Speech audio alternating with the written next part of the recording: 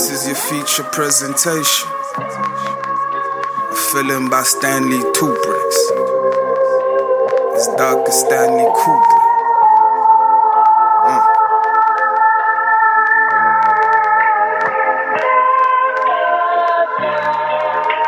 Check this out, yo. They gon' never catch you slipping when you tripping up in forest. You trip, you gon' fall. We don't bother with the bodies. Better keep your wits about you when you duffel with the diaries. There's sharks in this water, but don't speak, you better bite them. These niggas know numbers that build mountains from my lighters. The pastor tried to heal him with a scripture out of Titus. But how you gon' take the fight up out of Leonidas? Praying to a God with ketamine up in his sinus. Trying to find job between the hunger and the violence. Cause trying to find a job is a struggle that's been timeless, so it's muddy water. And on the rocks you find Cyrus. There's ghosts in the darkness and pride's full of lions. Cause every cat wants to be Simba in the pride lands. Methamphetamine for the upper when they ride in. Methaquolone on the downer got them drowsy. So niggas know, never keep the exa in the borsy. And if you hot, take a short trip to Moth Jersey. You got the stash, you need to go shanty chaff borsy.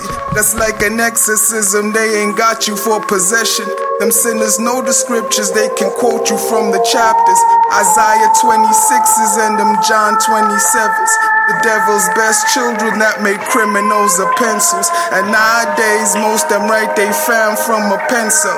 And graveyards full of dead brothers from a past life. He caught a body and he did it with his man's knife. Now he doing 25, but he only 26. Caught the draft to Portsmore, and now he turned 28. He ain't getting saved, man, that nigga late.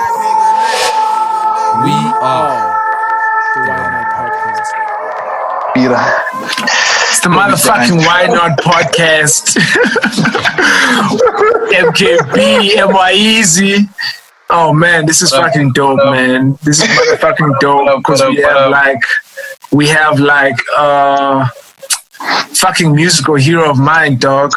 Been consistently making dope and relevant and potent fucking music for like a hot since forever minute.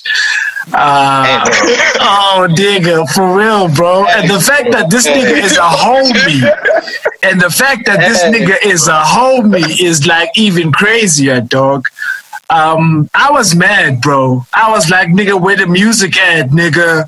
Where the music at, nigga? I know you got some shit in the cut, nigga. But I didn't know what the fuck I was asking for. You told me like a week before I dropped the tape, just like, nigga, the music at? Where the music at? And I'm trying to tell you I'm about to drop some shit and you just... I knew this nigga was going to do this. I knew exactly what was going to happen. And this is exactly what the fuck happened. Nigga, I'm so excited.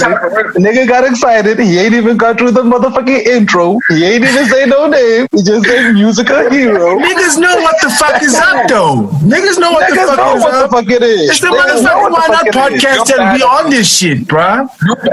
Nigga, listen, because I was contemplating how the fuck I'm gonna intro this nigga. This nigga is one of them niggas. Like I remember having the same issue with Upa and Winston because he's multiversal, multi-talented, versatile, multi-dimensional, talent-reaching, fucking lyrical geniuses. These motherfuckers who think on a higher scale altogether. No, mama, don't use all your superlatives. Yeah. Hey, bro, listen, you don't understand, bro. Superlatives. This nigga don't understand. I'm a hyperballer, I'm glad they got. So yeah, bro. Or maybe so. Let's then break it at the beginning, okay? With us today is Mali Z, aka Blue Honey, aka nigga. I know you got some other motherfucking AKAs. Give me some more, nigga. This nigga is one half of Blue Honey. This nigga is one sixth of KTS. I used to go by Parody at some point. Parody. Nigga. I do do something else. And then, you remember it was Parody and then they hit the paradigm shift into Mali's. You get what I'm saying? You don't. It's been dope. It's been dope. We're sitting with Mali Z. Part of KTN, part of D-Dub, part of Blue Uju. This nigga right here, man, I can go on for days of what this nigga means to me right now. Like, before he was an artist, before we got a studio with D-Dub, before any of this shit, my nigga, we was chilling at Lloyd's place. We was having the shout out to the Freakazoid already. Shout out to the Freakazoid. That nigga jumping out of moving airplanes. That nigga's doing some insane shit. So that's what we call the freak, though. We know this. Yeah. I see that, my nigga. I see that. But I'm excited. We got you on the show. You just dropped some dope shit an hour ago. You were on live. Welcome to the show, my nigga. Officially, welcome to the show. You deserve all of them credentials, my nigga. Thank you, my good sirs. Yeah, dog. Is this the point where you guys shut up and I get to introduce myself and shit? Yeah, nigga. What about goddamn time you started saying some shit, nigga? Fuck, you think we gonna be nice to you because this is a show, nigga? No, nigga. Fuck you mean? Don't we like him? This nigga thinks we like him. Yo. Shouts out to everybody who's listening, man. It's Mali Z, you know what it is. One half of Blue Uju, like they said. And I am here with like homies from way in the backpacks as they keep stressing. Y'all make me feel old, them motherfucker, man. I'm not big. Hey, bro, hey. Nah, dog, anyway, I'm here to talk about my music. Your fucking music, but we'll get to that. Nigga, no, we there, nigga. Why we waiting to get there, nigga? We are there. Transmission, but the project is titled 05 Third World. It's a cinematic experience. It's digestible because it's like EP, 5 tracks, which means you have to be succinct and very good at storytelling to do what you did in that time, right? And like coming off of like the Facebook Live discussions, like I can tell how much was squeezed in to those 5 tracks, right? As far as like concepts, stories to be told, themes being weaved through shit. So man, listen, dog. Stanley 2 Bricks. I love the fucking I love the title. I know it's bigger than just a title, but it's like it's important that it's something memorable like that, right? It's like good politics. And I don't know how to digest this shit, right? I don't know how to digest this shit on my own because it's a tale told from a perspective. And, homies aside, my biggest mission is really to try and dive into the artistic process that, results in a project of this nature. Intention and everything. MYN, I've got some shit on where to start on the music. Do you want to say anything before I jump into some of the points? Well, I don't know what track you want to start on, but no, because it'll all unfold. So we can go. So 05 Third World, bro. Give me a breakdown, nigga. And outside of just the title, I think that's also another opportunity to tell me about you or tell these other motherfuckers about you. Where you from, right? Yeah. When Kendrick in Good Kid, Mad City has a skit where they say, where you from, where your grandma from, that situation, that experience. Yeah, so the whole 05 Third World, actually, it was a concept a long time ago, right? And I actually had I think it was 13 tracks that I had already done for something similar, for this concept that I had. But I didn't approach it in this way. It was sort of I was just trying to explore being a caster, trying to be me, but also showing the advantage that I have in the respect that I've had the opportunity to grow up in other places besides the Y. You know what I mean? But this is where I was born. This is where I spent most of my formative years.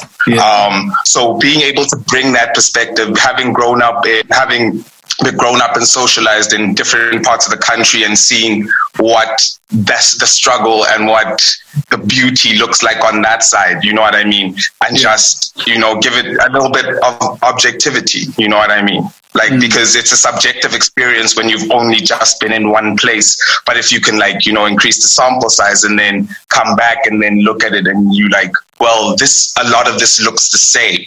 You know, I can say I had gotten some kind of objectively close because my sample is larger than one. You know, so hold on. No, just stop right there.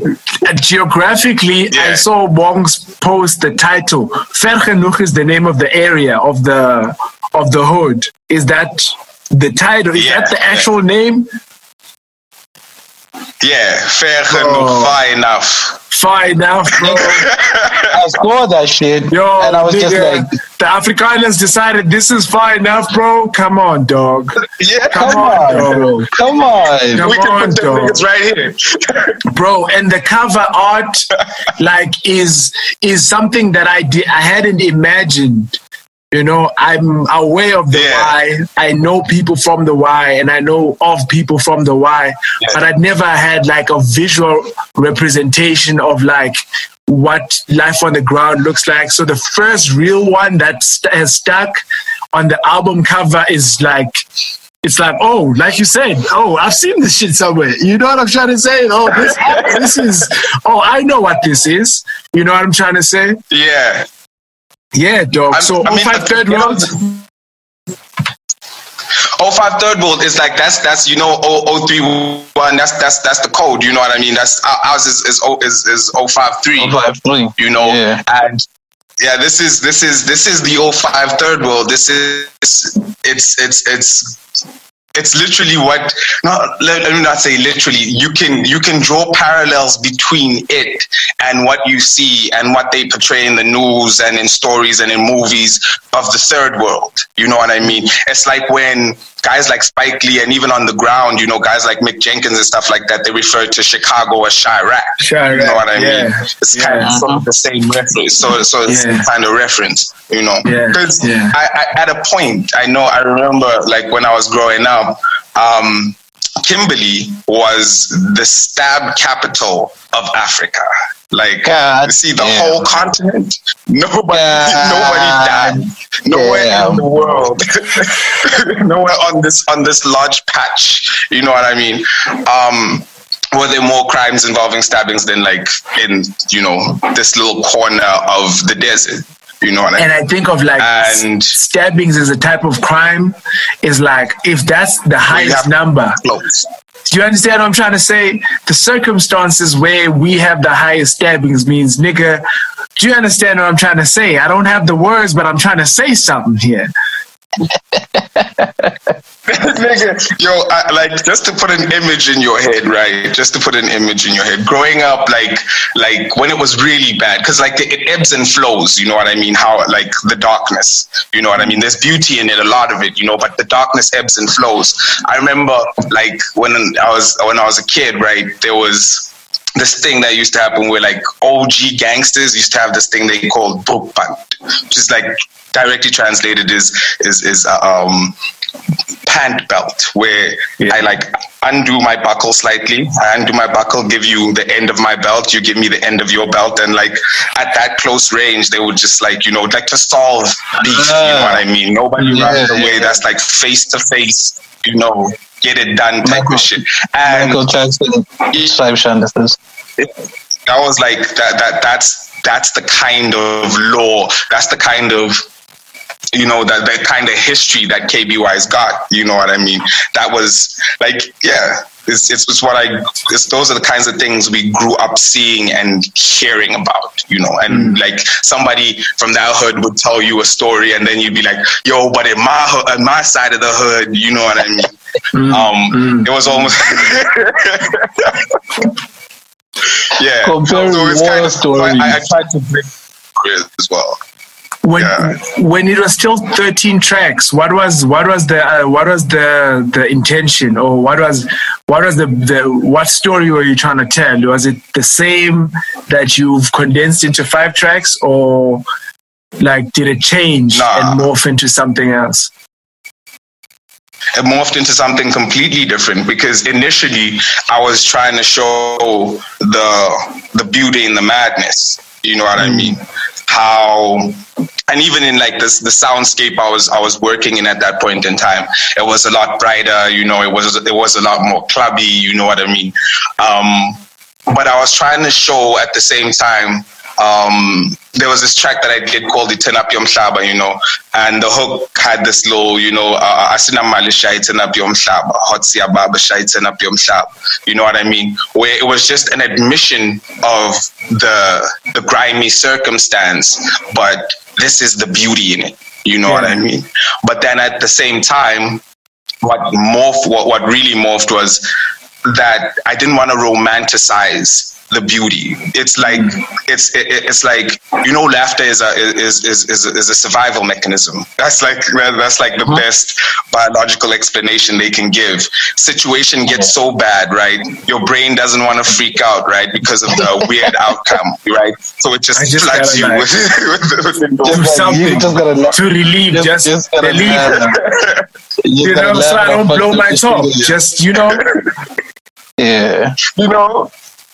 So that was it. I didn't want to just, you know, present that side. You know what I mean? I wanted to give a more in-depth, you know, like look at it that tries to present as many sides. I wanted to give it like a fair presentation. You know what I mean? Like I referred to the character in the story as a straw man. You know what I mean? Yeah, but I wanted to steel man the argument as best I could. You know? I don't know what the that character means. Himself is straw man, steel man. Oh, okay. A straw man, like in philosophy, right, in argumentation and stuff, a straw man fallacy is when you attack the weakest form. I think like the best way I can put it here is you attack the weakest form of your opponent's position. You know what I mean? So for instance, or like, you know, let's just as an example, if you say all atheists are atheists because they are mad at God, you know what I mean? And then you're like, they don't want to accept God because, you know what I mean? That's a straw man of the argument, because Buddhists are atheists, but that's a kind of spiritual belief, an organized religion, but they don't believe they're not theistic, you know what I mean? They're atheists. So not really going at the argument in full. You've created this weak argument that you can go at. So the straw man is, so it's and a then a steel man is just the exact opposite of that. So the character is a straw man because you want to examine that particular aspect as, you know, one dimensional as that may be considered, but there is something to be expounded on in that perspective. So is that to speak to say that you were purposely that's like to inform people that this is purposely one angle and there's a lot more to the why, as you had originally. What I can say about it. You know what I mean? That's fresh. On production, we've got Mr. McAwesomeson. Bad motherfucker. Oh, nigga. God complex. Oh, and, good God. Holy shit. Listen, the architecture. Hello. Nigga, take a moment. Nigga. What? Did you hear Marx's beats? Oh, my God. But it was cinema, though, bro, because it felt to me like, you know, when people hype over West Side Gun, Conway the Machine, and what that shit sounds like, I'm like, I knew this shit before apparently internationally it fell off and came back on, right? This is the hip hop we were making when we decided to participate actively in the game, right? So, like, structure and everything. So, Yo, bro, cinematic music. This motherfucker's still connected. It is godly. This nigga done froze. But it is godly. I'm here. Yeah. You need to holler at MT with the Wi-Fi, boy. But you good, my nigga? I can hear you. Can you guys hear me? Can you see me? Yeah. We're good. I got you. So I brought up Mr. McAwesomeson to then draw more from the cinema that is the music. I think this nigga froze. Yeah. Is this nigga frozen again? No, he's still there. Okay. I'm listening. No. My bad. Yeah, just let it fly. I want to speak to, like, when it starts, it sounds like, I don't know, Metro Goldwyn Mayer. Is that what it is? Or is it something else, right? So if I'm playing this shit and I'm not watching anything, it's taking me somewhere that makes me anticipate. It's cool, you can pause. That makes me anticipate cinema, right? I'm anticipating drama. I'm anticipating ebbs and flows. I'm anticipating character development. You understand what I'm trying to say? So I'm in that zone already. It's a movie, dog. This nigga is talking about selling 2 bricks. I'm like, oh, it's that type of movie. You know? Right? So talk to me through that. Like, was the music before the lyrics? Was the lyrics on the music? Was the cinema aspect a secondary thought, or was it built as that initially? Do you know what was happening now? Yo, man, I've been attempting to write like a fantasy sort of like light thing for a while now, right? So I decided, like, I'm going to take like a couple of weeks. Like when the lockdown started, I decided I was going to take a couple of weeks and I was going to research structure and, you know, just like writing tools and all, like as much as I could get in, you know what I mean? And things that I thought I wanted to build my story around. And then I discovered the Story Circle, right? So as I'm going through the Story Circle, and titles, Dan Harmon, Story Circle. The Dan Harmon Story Circle, yeah. Go ahead. So when I discovered that, you know what I mean, I was like, oh, this is nice. This is nice. And yo, I know you like the Dark Knight series, the Christopher Nolan Batman series. I know that's like I mean, we shit on Batman all the time because we've seen it so many times. We've affirmed that Batman is trash. But like, I mean, let's be honest, right? All Bruce Wayne is, right, is like a broody, billionaire rich kid who knows like some badass martial arts. You know what I mean? But that movie, with them parental issues, was fantastic, and we. This is true. Some of them. I mean, watching a nigga in a bat suit whipping 5 motherfuckers' asses. I'm hurt.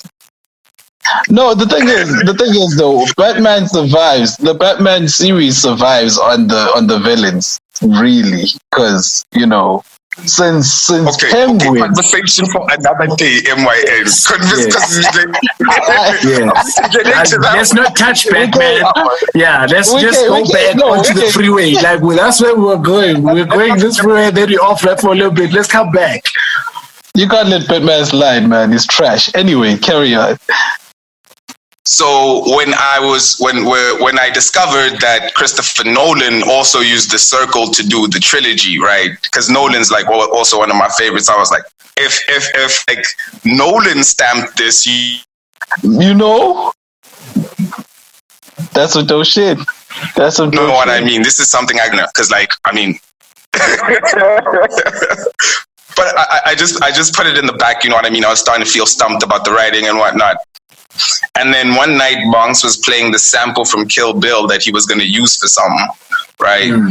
And the you know it's gonna be some bullshit, digging bombs. Kill Bill theme song. You in the studio. Come on, nigga. Just messing with it. Just messing with it. You know what I mean? And as it was playing in the background, I was like, yo, and I was working on a completely different beat at that point in time, right? And I was just messing around, writing, trying to get like creative juices flowing. And then I wrote the second verse to The Fallen. That was actually the first thing to materialize. Fallen is like act. I wrote like a raw version. That's dope. That's the Act 4. Act 4. The second verse of Act 4. That's the first thing that materialized, you know. And at this point in time, I didn't have like any cinematic ambitions or anything like that, or any ambitions of actually doing a project. But then Monks was like, yo man, remember that 05 Third World we was working on? You know what I mean? That concept. And Monks had also, he had another, because I don't think I answered the question from earlier on where you asked what was the name of the first tape. It was called Illusions of Grandeur. You know what I mean? Yeah. So Monks was working on a completely different thing while he was in back in Durban recently, and that was called 05 Third World. That was supposed to be 05 Third World. So we started talking about both projects, and like we started to see how, you know what I mean, some of the themes and the ideas that we wanted to do and the things that we wanted to do with the music sort of ran parallel. And came back in because we went out, you know, had a square and whatnot. Came back in and we recorded that first verse, you know what I mean? And then things started to materialize around that. And then, you know what I mean, I decided, okay, this is going to take a cinematic structure because of where we had gotten the sample and what I was exposing myself to, you know, in terms of content at that point in time, you know what I mean? I was learning about Stanley Kubrick's way of like, you know, his approach to film. I was learning about Tim Burton and Nolan, you know what I mean? So because of that and how they did their thing, and they, not all of them wrote circularly or you know, push the material in a circular fashion, but that was the element that stood out to me. And because of that cinematic content that I was absorbing at that point in time, that's what finally determined this particular approach to the concept. And then I used the structure of the story circle to sort of, you know, plot out the rest of it. Now, coming back to your straw man, you know, maybe we can then take it into Act 1. You know, again, it sounds like an intro, but it's long and detailed. Not long, but it's not like extraordinarily short like an intro would be. Meaning the focus is more on the tale being told. Can you just give me more, you know, of that? Is that part of the Dan Harmon circle? Again, also, so by the way, you spoke about community. Listen, we fucks with all of that shit, nigga. It's weird, awkward humor that I didn't understand. Why do I love this shit so much, nigga? Okay? I didn't understand why the fuck I fucked this shit for so much, bro. You know, I was like, why? Why is this shit so particularly interesting to me? You know what I'm trying to say? You're finding out what the secret sauce was. Yes, fucking Rick and Morty. I just think if you animate shit, I understand it better than if you act it out. I think I got it way better with the Rick and Morty situation. Kind of cognitive bias. So just a side note. What was Magnitude? What was his role in fucking Community? What does Magnitude represent? Pop, nigga. Please, somebody explain. To that question, you don't have an answer. All right, Sway. Let's continue. I ain't got insight for that. Man. I'm telling you, there's something very peculiar about that character, and when we find out, we're gonna floor ourselves. That shit is crazy. So the intro was, I just like, to be honest, bro, in terms of what happened with the sound afterwards, right?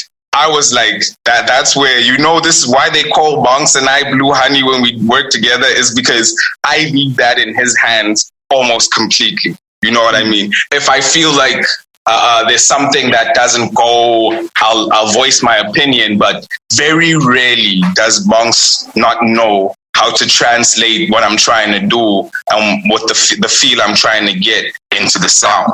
Very rarely does it ever happen. I think 95% of the time, even when he's not trying hard, he just knows like what I'm trying to do. We've worked with each other so much over the years. He just knows, right?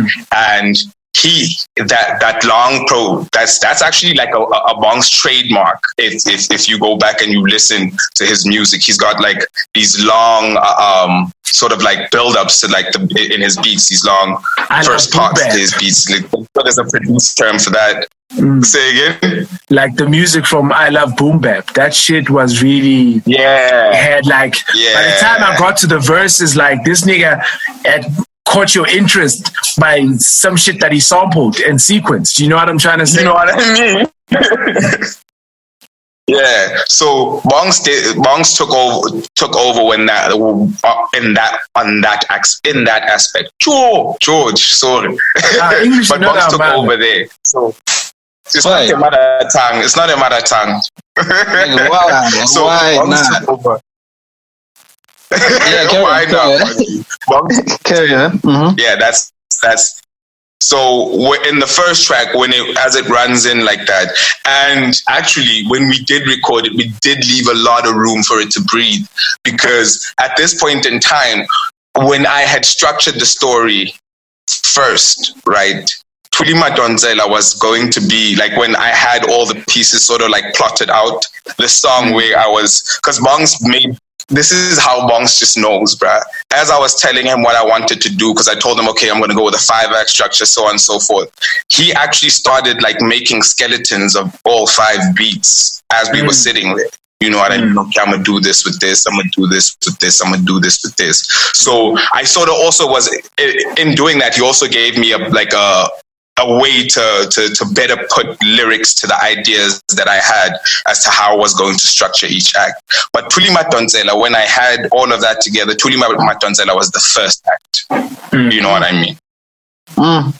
But in terms of, you know, actually when I got back to it and I looked at it afterwards and we started, you know, piecing the story together, sort of like editing. This nigga's music is shit. How are you going to talk about Thuli Madonsela and not breathe? Nigga, breathe and let's acknowledge that this nigga is sweating right there on the chair, dog.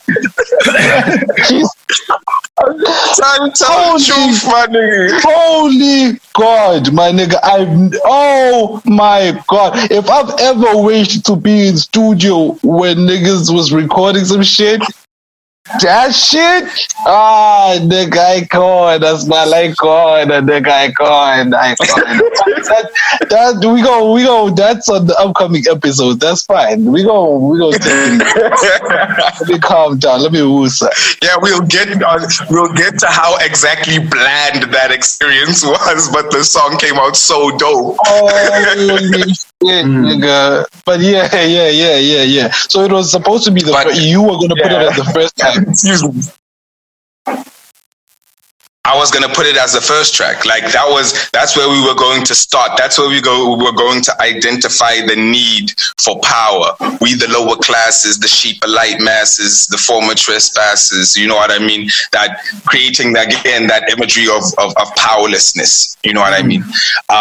So that was going to be the first track, right?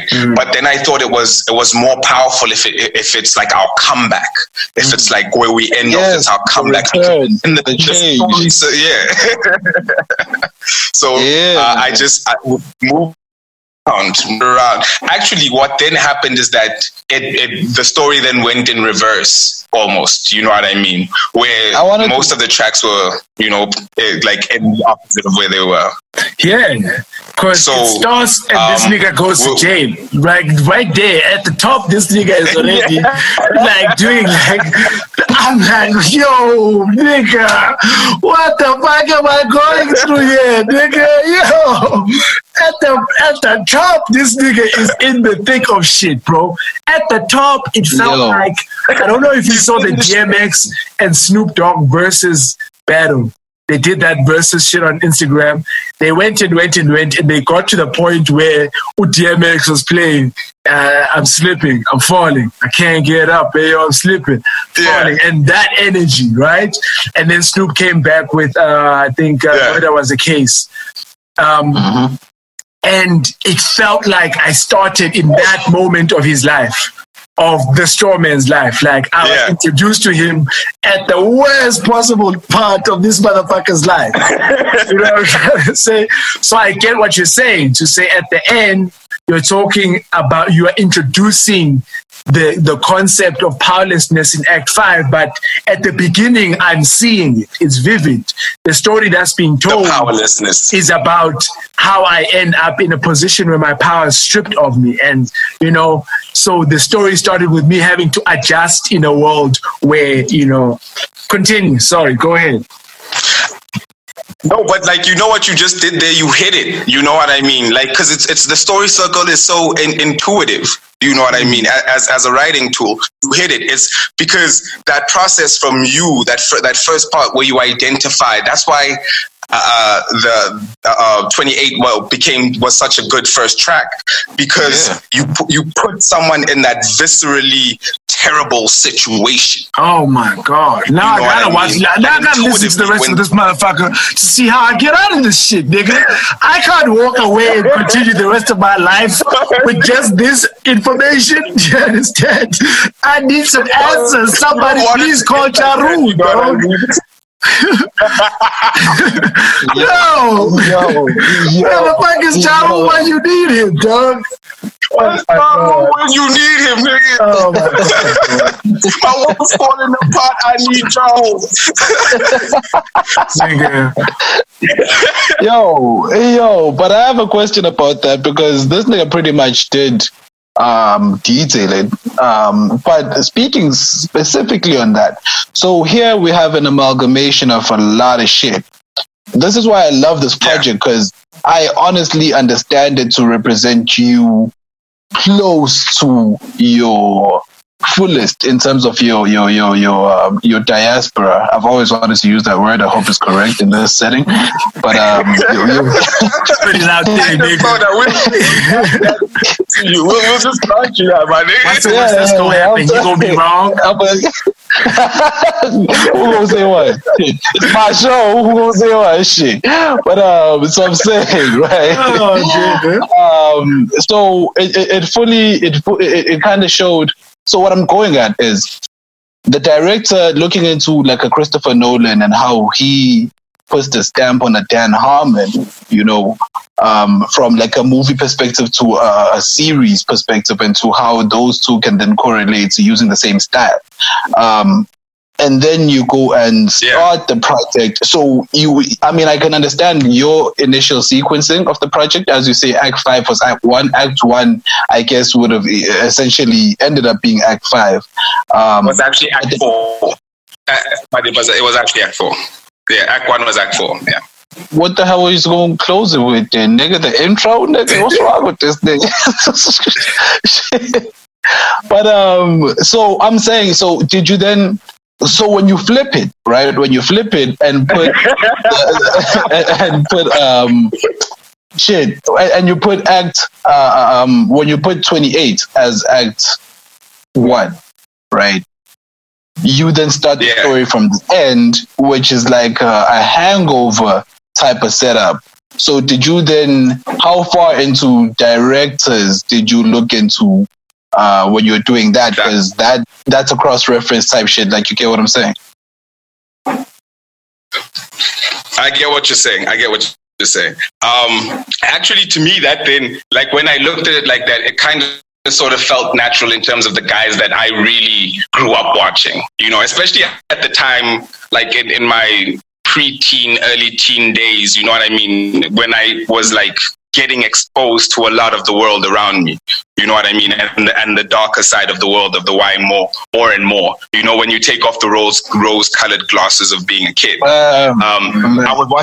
I was watching a lot of Quentin Tarantino. I was watching a lot of, I was watching Spores, you know what I mean?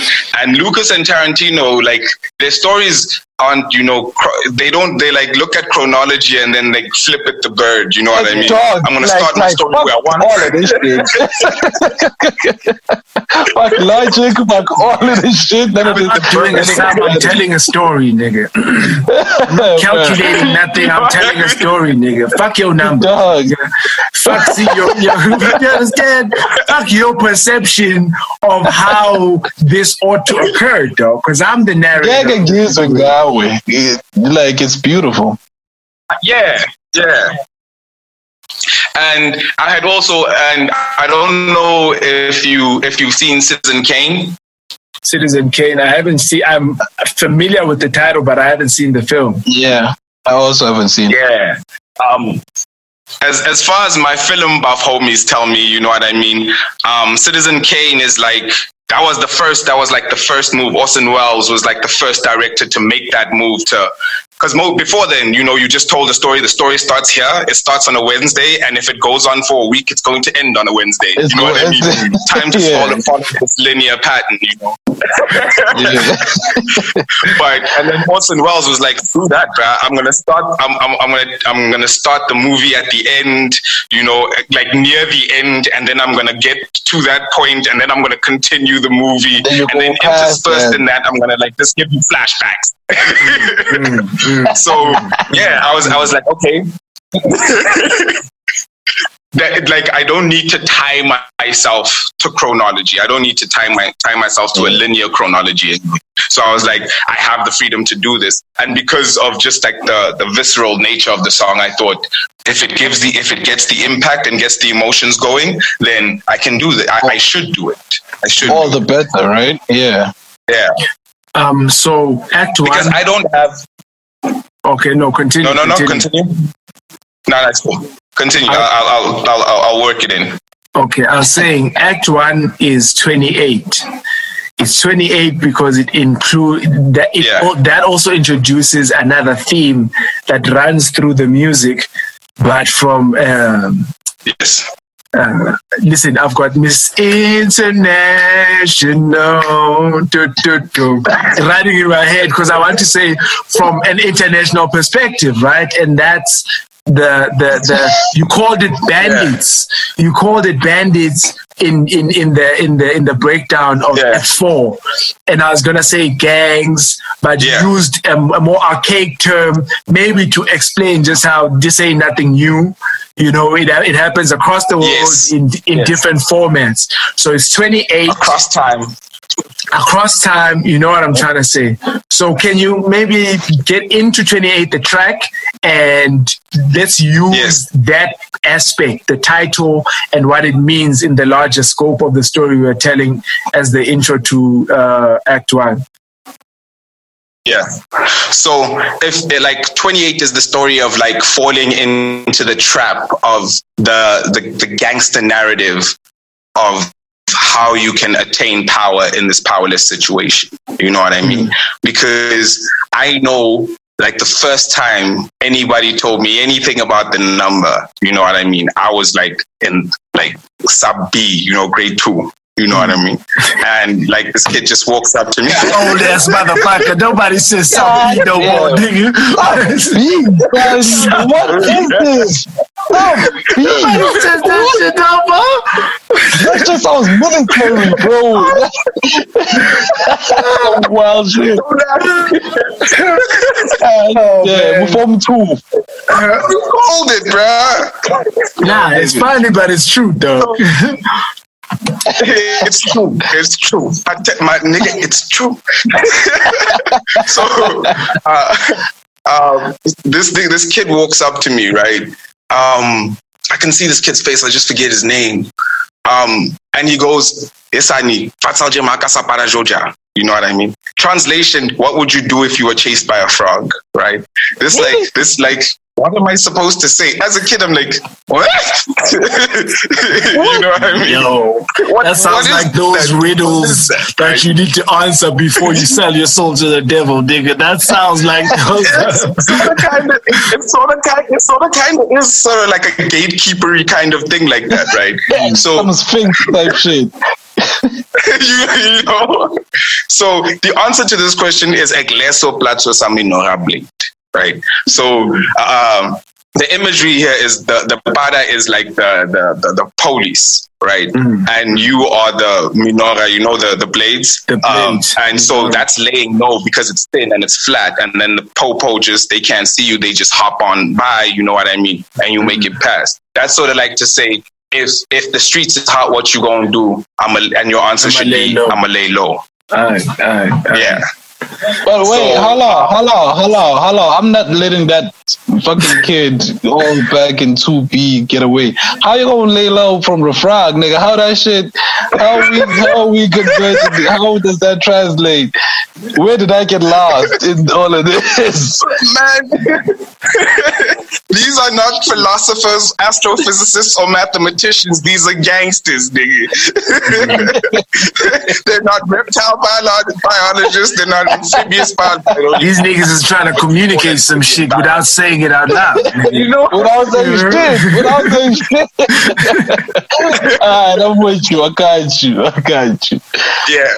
So, that was my introduction to the number, and from a very young age. And I remember this one time, I thought I was being all cool and shit, and I was saying that to my cousin in front of my mom's and my aunt, right?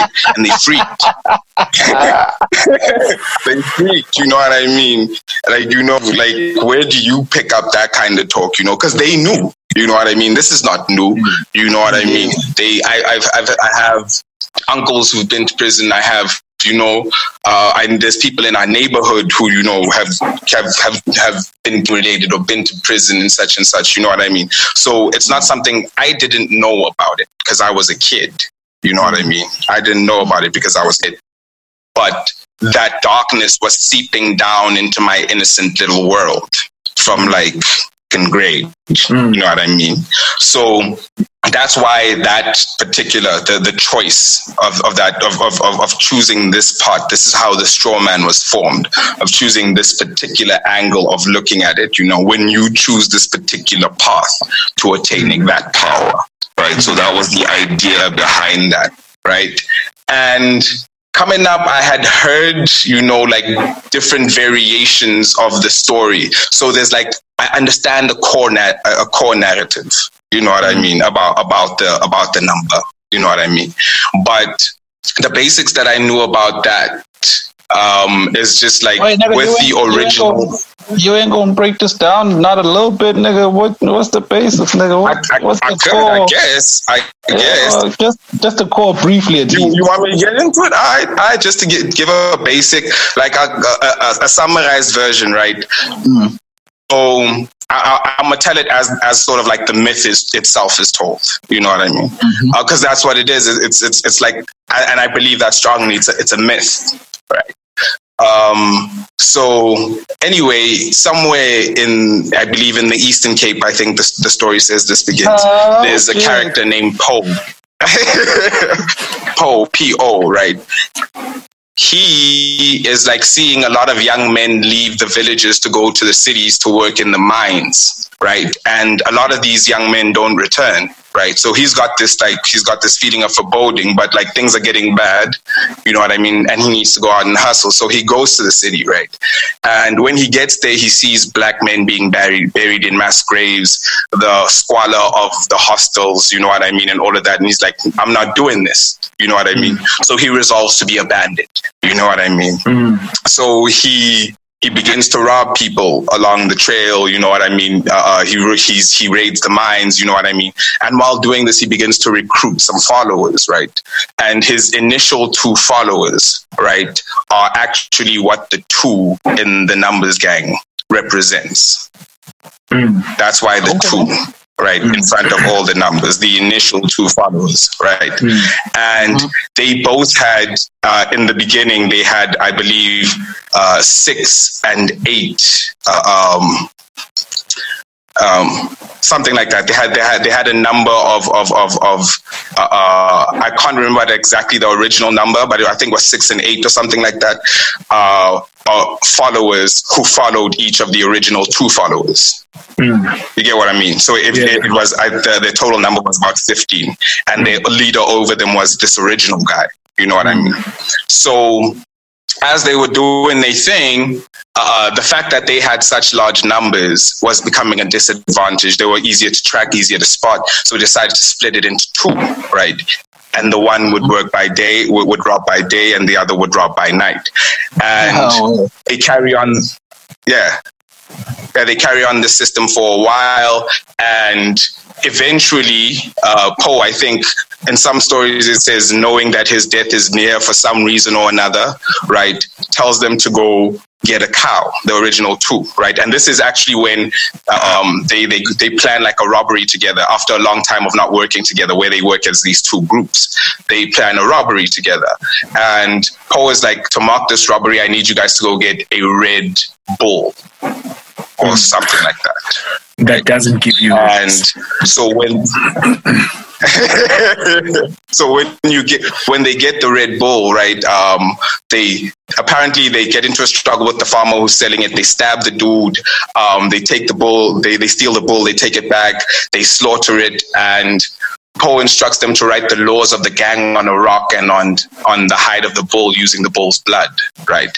And the law that is on the rock is given to one group, and the law that is on the hide is given to another group, right? So this is how they will both know the law, right? And this continues, and there's a schism that happens between the 2 leaders after this occurs, because the guy with the rock, right?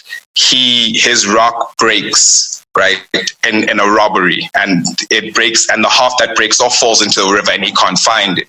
So now he's only got half the law, right? And so when this conflict happens between the 2 leaders, he doesn't believe the other leader, because he believes he might have added laws that weren't there initially, and he has no way of knowing, you know. So this conflict leads to like the initial conflict between the 2 factions. Right? This shit sounds like this fucking. Conflict, one of the member leads. Sorry, I was gonna say Game of Thrones, don't it? Most like the Uchiha and what's Naruto's family again? Senju shit, right? Don't that shit sound like Uchiha and Senju shit? Little bit. Kind of, sorta. Okay, go ahead. Sorta. Yeah, like that long time beef that's like inherited by the line. You know what I mean?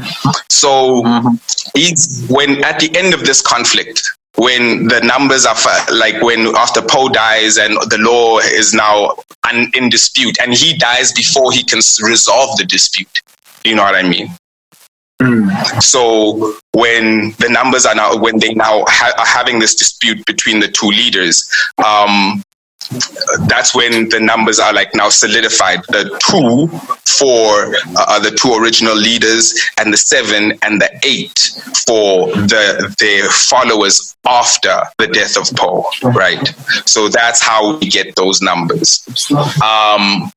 And then the 6 is added when they get to, and this, what am I saying? The story then moves to Point Prison in Durban, right? Where they are arrested. They are arrested at the same time, right? And the leader of the 27s, having been arrested first, was in the prison before the leader of the 28s. But when he got to the prison, he wanted to take over, because apparently the story changes here and there about the details. But apparently when he was arrested, he was arrested with a large part of his gang. So they came in with force of numbers, and they wanted to take over, right? And the people who were in charge at that prison point in time were the 6 gamblers, right? And they had helped the leader of the 27 in prison while he was still there. You know what I mean? Before the other leader had come through. So he then intercedes on their behalf in terms of, you can't just come in and overthrow these guys violently. These are my people. You know what I mean? I owe them loyalty. And because of the old laws, the parts at least that we can both agree on, you know what I mean? You have to listen to me. You know what I mean? I am your equal. Mm-hmm. You know what I mean? So like the sixes and the sevens sort of have this connection. I don't know if you've seen any of the graffiti where the six sort of kind of looks like a seven, because there's that connection there, right? Mm-hmm. So this is the entire mythos of the number, right? And I've made this out from stories that I heard as growing up. Shit. As a child, have gotten closer to that side of life, you know what I mean? And also like from just like the bits and pieces I could read and I saw from movies and things like that, you know what I mean? Those are the bits and pieces of the story that I put together, you know, and that's the narrative that was told. That was the mythos of the number of this group of bandits who began, if you think about it, as like a response to a lack of power.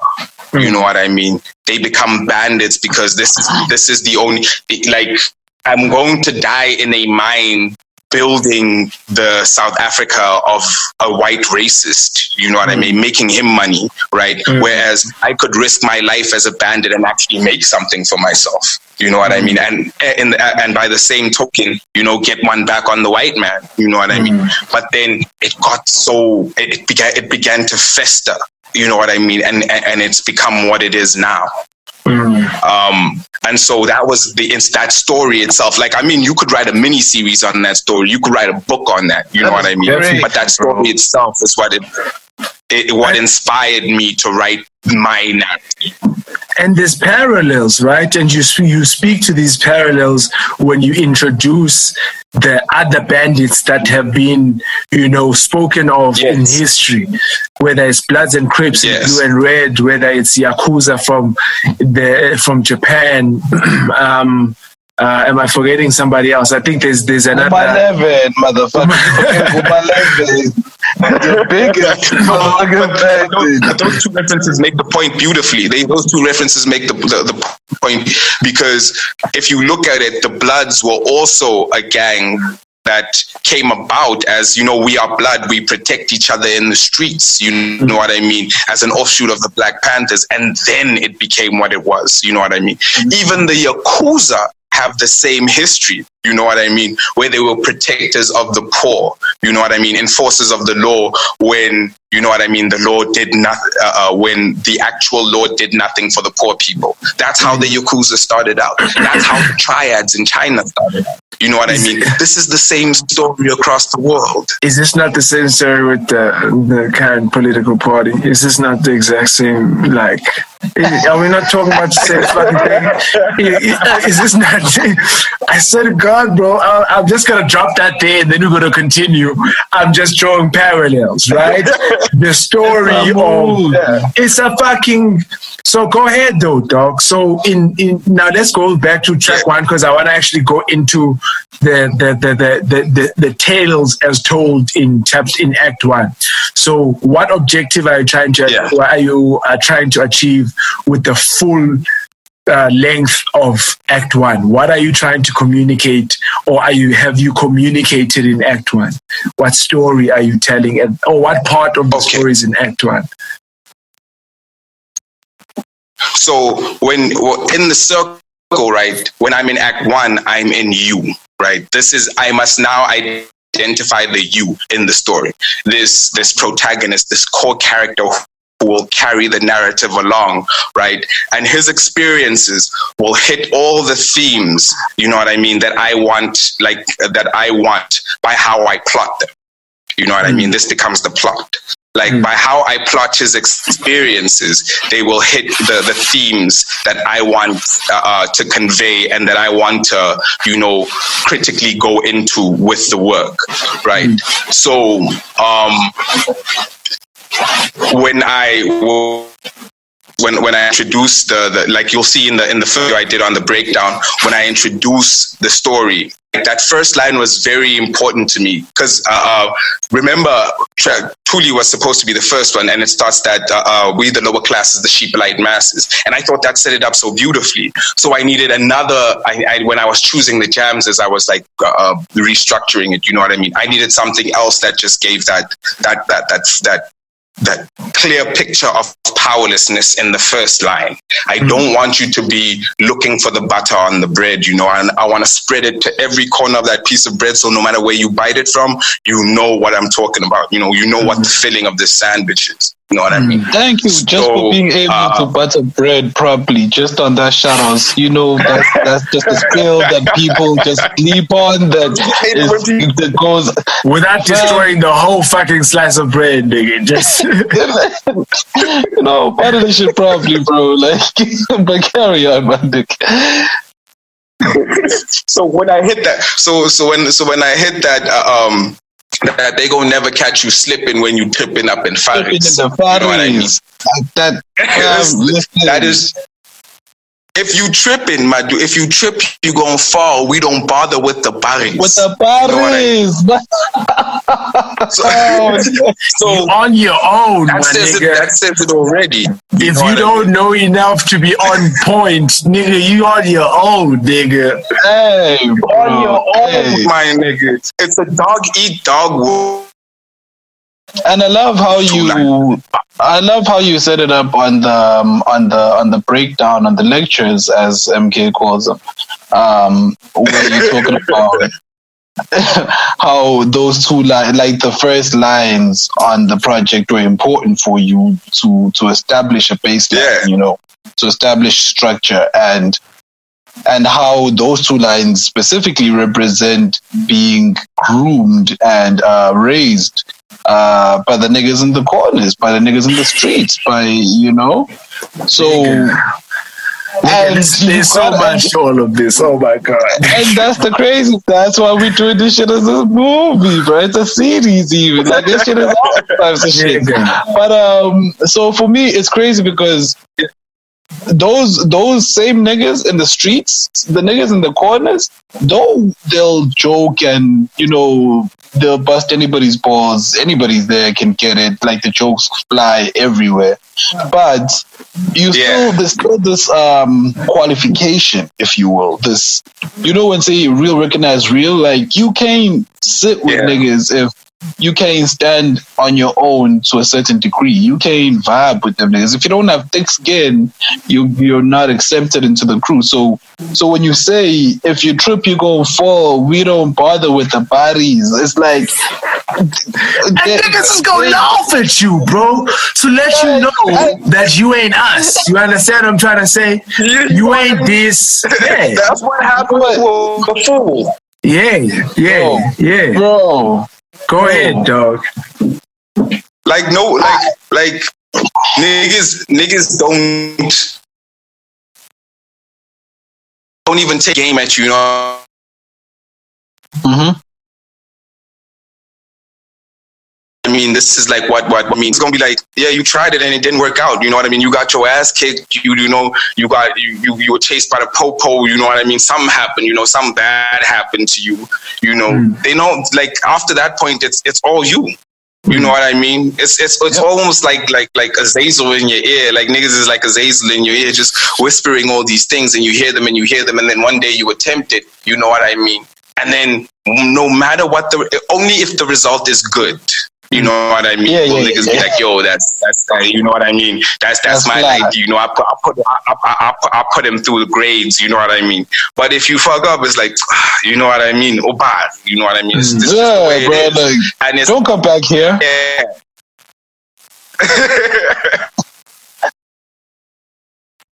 And that I wanted to squeeze in there, but like it was, but it got edited out. It was like a ghost in a shell. I'm like a ghost in a shell. I have a standalone complex, but it just doesn't work. You know what I mean? But it sort of kind of said, what I want, and it also makes the anime. It's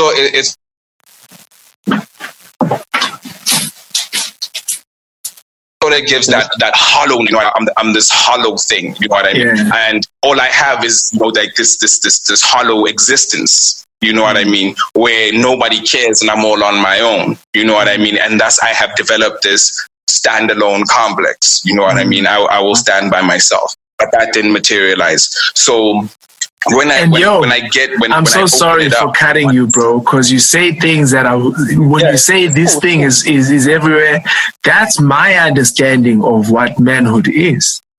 Umafunga ngajiki. Yeah. Uma ngenqayiko elangeni, right? The emphasis is on your ability to self-sustain through all the bullshit, right? That's the emphasis is you are on your own and you gotta be able to get it. If you aren't able to get it on your own, then you do not qualify for this thing that we are talking about. You just go sit at the kids' table. You know what I mean? And that's exactly the sentiment that comes through in the next lines. You know what I mean? They gonna never catch you slipping when you tripping up in furries. If you trip, you gonna fall. We don't bother with the buddies. Better keep your wits about you when you duffel with the diaries. Now, to duffel, you know what I mean, is to negotiate or to have like a conversation, you know, with someone, you know what I mean? It depending on the context, it could mean one of those two things, you know what I mean? And Dari, of course, and Dariana, you know what I mean, refers to people of style, people of power, people of this thing of affluence, you know what I mean? So when you duffel with these people who fill in those categories, you know, you better keep your wits about you. This is why we don't bother with the buddies, because this is where these are the tables we want to be sat at, you know what I mean? So if you fall off, that's just more room for me, that's just more on the table, you know what I mean? Because when you're negotiating with these Ntaris, when you're having discussions and you're breaking up the law and the scriptures with these niggas, you need to be sharp. So we can't afford barriers in our circles. You know what I mean? So when you duffel what the Ntaris, better keep your wits about you when you duffel what the Ntaris, because there's sharks in these waters, but don't speak, you better bite them. So it's that, you know, we don't need these barriers out. We don't need barriers when we're sitting at these tables, because these niggas that we are duffling with, that we're negotiating with, that we're trying to get a piece of their power, they're sharks. You know what I mean? And they eat the weak. You know what I mean? They eat the weak from the womb. You know what I mean?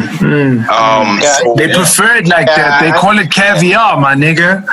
You know what I mean? They charge top dollar for that shit.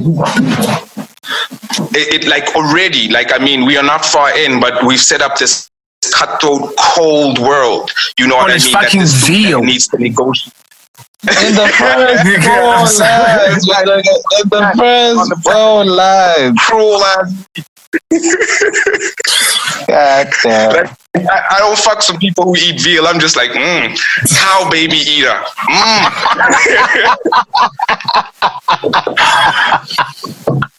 So, folks, have you ever seen how they farm veal, nigga? That's just cold, nigga. That's just cold.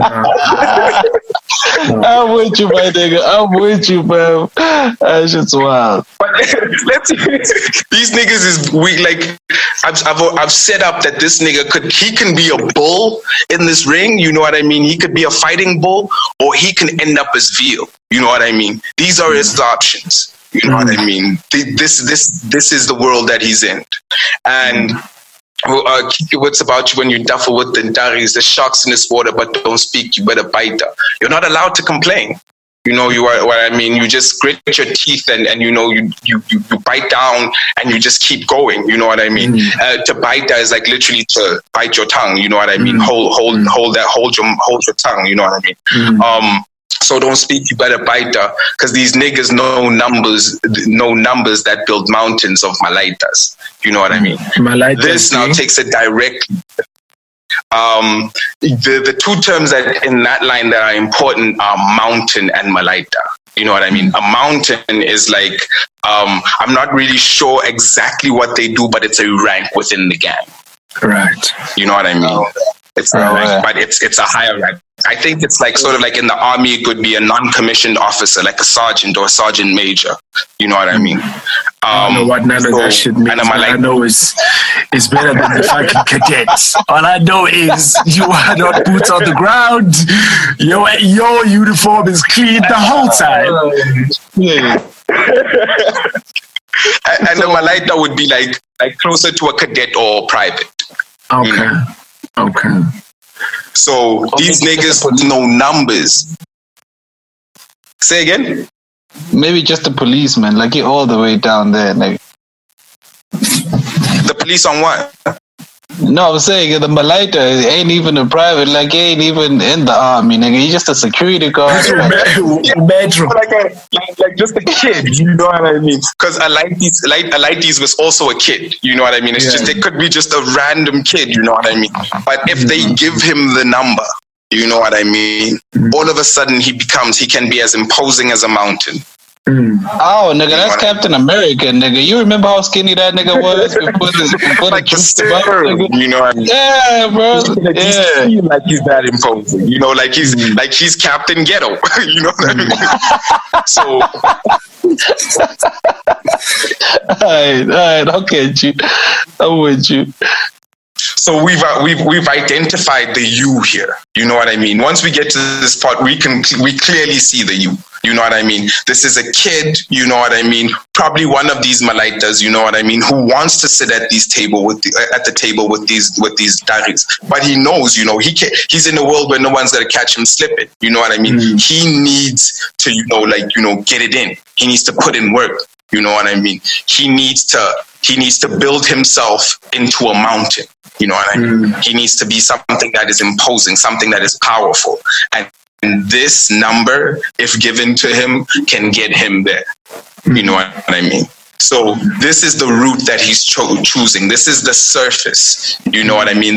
Now we are moving into need, right? He's the you, right? Now that we've identified the you and we've described his circumstance then leads us to his need.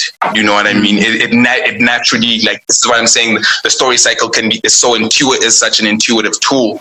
The story cycle is such an intuitive tool because once I know you know what I mean? If I'm going to still care about you, if I'm still going to be interested in your story, I need to know what it is you need, or at least what you want. Yeah. What do you want out of this journey we'll be taking together? You know what I mean? And for our character, it's power. You know what I mean?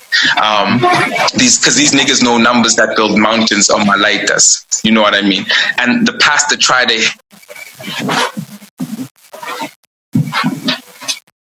representation of the you, and we have an introduction to what's leading us to our next step, his need. You know what I mean? We show that this need, we also begin to introduce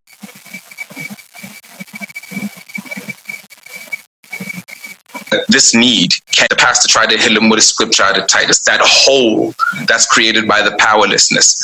A pastor might try and fill that, you know, with religiosity or spirituality, whatever brand of faith he comes at you with. You know what I mean? But again, this is a power decision. You know what I mean? And I choose Titus because it's a book in the New Testament, you know what I mean? And it comes with, the New Testament comes with the salvation gospel, you know what I mean? And, you know, Titus is an apostle related to the other apostles. So also that apostolic image, I'm trying to put it out there. You know what I mean? These people who are sent out to convert, you know what I mean? And evangelize, you know what I mean? So they out here and they are also slanging their brand of how you can get power, you know what I mean? But when you... you know what I mean? Yeah. But I've spent a lot of time in church. I've spent a lot of time in church. You know what I mean? And most demons do, man. Say again. Most demons do. They spend a lot of time. Ouch. I don't know why this thing is calling but in church, they like, it's empowering. You know what I mean? Yeah. It's like it's weird, right? But they feel it makes you feel in control. You know what I mean? And that's all you need. That's all that like, and that's in the situation, surface level. You know what I mean? All you need is to just feel like I am in more control than I am now. If that is handing my life over to Jesus, handing my life over to Allah, or handing my life over to the gang, you know what I mean? At least here, I feel like I have control. You know what I mean? Or I have influence of those who have control. You know what I mean? And you are in a structure that tells you how to get it, right? Because we're social beings, and in society, we function cohesively in the structures that we build in these societies. So within each structure, there is ways to get power, to attain power, or at least attain a sense of power. Yes, a sense of power is the most important. I think is the proper definition here, because you can go to, like, if you go from Malaita to mountain, you know what I mean, from a cadet or to a sergeant major, you have achieved power. You know what I mean, within the organization. If you go from just a member in the church to the deaconship, you know what I mean, or to the praise and worship group, now you have achieved some level of power within the structure. You know what I mean? If you go from being while you search, I was going to say, if you go from being a bum staying at home to being a bum that's constantly at church, you've attained some sort of power in the context where inactivity and non-productiveness in the eyes of society is seen as a position of lack, you know. But go ahead. You said you're just like looking up? There's this like, I want to name it properly. There's like this cult scale that's used to show how organizations, you know, every organization sort of in a kind of way like operates sort of like a cult. You know what I mean? And it's sort of like this scale, right? Where the farther to the extremes of this scale of control and spheres of your life that an organization has, right? Then the closer you are of being in a cult. You know what I mean? Because these kinds of, you know what I mean, group support. No, I mean, it's true, man. You know, like all these group support, all these group activities that, you know, bond us together as groups at work and all of this stuff. This is the same kind of stuff that cults apply. You know what I mean? But it's the complex. I'm not saying that all of that is cult. You know what I mean? But I'm saying it's the complex when you have all of these other forms of control as well, right? That where they grade it. There's like this grading system, and they plot it out on this chart. And if it's like in the extremes of this chart, then you can say close enough that this is possibly a cult. And this is like, it was actually developed by a former cult member. You know what I mean? But don't worry. I can't find it right. We saw you with what was the joint he was quoting, and he just couldn't remember. It was hilarious. What was that? No, I want to sing. Tell me, Gangsta's Paradise. Nigga, how do you go? How you gonna forget Gangsta's Paradise live, nigga? Nigga, I was cringing and laughing at your ass at the same time, nigga. Gangsta's Paradise. I get it. That was horrible, dude. I realized that every head I have ever known will shit on me for that moment forever, bruh. I've never lived that. I don't understand. Nigga, I would have pressed pause and fucking played some shit on the side, nigga. Yo, shout out to you for leading into it, man. Nigga, you was live and you went to it. Lead into it, man. Whatever. So, wait. Let's don't get too sidetracked. No. You were still saying the scaling was created by a cult member that you forgot. That's how we're laughing at you guys. But talk about part of the whole thing of organizations where you get power, you know what I mean, is one of these things they call, one of the strategies in the beginning is called this thing called love bombing, and it's something that this guy identifies, right, where you feel like you like everybody here loves you, like everybody's here looking out for you, you know what I mean, and they create this us and them vibe, you know what I mean, like sort of like maybe like an Anglican guy would be like, no, the those born agains, you know, the born agains would be like, oh, those Catholics, you know, there's this us and them vibe, you know what I mean, you are one of us, you know what I mean, and they create and they bomb you with all this love, and this is the same thing that happens, you know what I mean, you feel like these people love me, they're giving, or they care about me in some way, and they're giving me like some, you know, some way of building myself up, you know what I mean, because in any gang, you know what I mean, or at church, or where are we with this is in the streets, this is at church, excuse me, this is at church, but in the streets it also translates in the streets it does translate though, because if you look at the rules in the number, right, one of the things that they, like, again, hearsay, right, but when you join, right, you have to promise to not hurt one of your brothers, you know what I mean. It's a dog eat dog world, right? But if we can't trust the members of our own group, then how can we even survive? You know what I mean? Yeah. You don't hurt your brother. That's why they even have their own judicial system within the gang. You know what I mean? Where you get trialed. You know what I mean? And a number one is actually, in terms of like, you know, when the sentences, a number one is getting, you know, iced. You know what I mean? So that's like the worst sentence you can get. You know what I mean? And there's various kinds you can get. You know what I mean? There's a sense of, you know, that there's a system that can care for me, that can enforce my rights, you know what I mean, one that I can actually see doing that for me, you know what I mean. The culture, I don't want you to get lost, my nigga. The culture, just the scaling. I'm saying what I was relating that to is that, you know, because I had gotten, let me just get back to that lyric, never catch you slipping when you tripping up in Faris. If you trip, you gon' fall. We don't bother with the Faris. Better keep your wits about you when you topple with the Darius. But the sharks in this water, but you speak, you better bite that. These niggas know numbers that build mountains from a light does. The pastor tried to heal him with a scripture out of Titus. You know what I mean? So what I was trying to set up was the tensions. You know what I mean? Now that you just said the whole thing,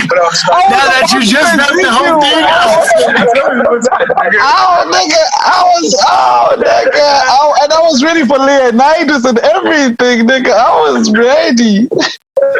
Okay, but as you know, the line after that goes, but how you gonna take the fight up out of Leonidas, praying to a god with ketamine up in his sinus? You know what I mean? How, like, what he needs, the kind of love he needs, you know what I mean? The kind of caring, the kind of system that he operates by, that we set up with the we don't bother with the Paris, does not agree with what Titus, with what religiosity offers him, right? This is why this character is also a straw man. You know what I mean? Because I don't explore what happens when I can't explore, because of the limited format, I can't explore what would happen if he had gone into church and had a conversation with the pastor, you know what I mean? Or something like that, you know, or maybe he might have even thought about converting or something like that, you know what I mean? Yeah. But I couldn't go into that, you know what I mean? So, I had to, this is why the character is a straw man, right? But the angle I am taking, this particular angle I am taking, is that he's been socially, his social engineering says that he's a warrior. His social engineering says that he's a fighter, that he must battle for every piece of ground that he gets. You know what I mean? Take the fight up out of Leonidas. That's what that is. praying to a God with ketamine up in his side. That goes to the drug issues. You know what I mean? That goes to I'm from the Y, right? Cocaine is a very niche drug out here. You know what I mean? Things like cocaine, and there's like the main thing out here. The main thing is meth. It's Mandrax, and it's Special K. That's what people are on. You know what I mean? So yeah. When that I'm trying to introduce that drug issue, that idea, I'm getting into now the elements in the story that what does his choice do to him? What are the things that come as consequences to his choices? Right. This is because there must be consequences, because consequences that lead us are a main area that we explore once we start to get to other sections of the story circle. Right. So I had to put that in there. Like, what are the potential, like making allusions to the consequences, so that when I start to explore them, you know what I mean? The drug use in the self-medication through drug use, you know what I mean? The escapism through drug use. When I start to explore those, I don't just, bomb them on the listener. Yeah. So once we're here, we're talking, we're talking now the details. We're fleshing out story pieces, and this is the hard part. This is where the hard part starts, because now everything has to be set up in such a way that there's continuity throughout. Because now the setup, you know what I mean? There's nothing before the intro. So once you're done with the intro and now you start getting into the body, it must now relate to your setup. But it must also be constantly alluding to things that will happen in the future. You know what I mean? That's why you end with the ketamine reference on a track that was really more dealing with power struggle. And in the you, the you and what the need is. And then at the tail end of that, you introduce an idea that is going to be expanded upon further on down in the story, or an element in the story that is still going to be expanded upon further on. No, with that foundations. Yeah, exactly. Not even foundation. It's like, shit. What's the word used? Shit. The word escapes me right now. But it's like, I have two things. See what it feels like? No, it's just one word. It's not the whole chorus of a gangster anthem. Fucking gangster, fucking paradise. It's not the same shit. Nigga, I knew the lyrics before I understood English. Nigga, I knew what that shit was. Nigga, I could sing the words. I knew the words. I learned about sterilized milk, and then I knew that hook. Those two things happen just like that. But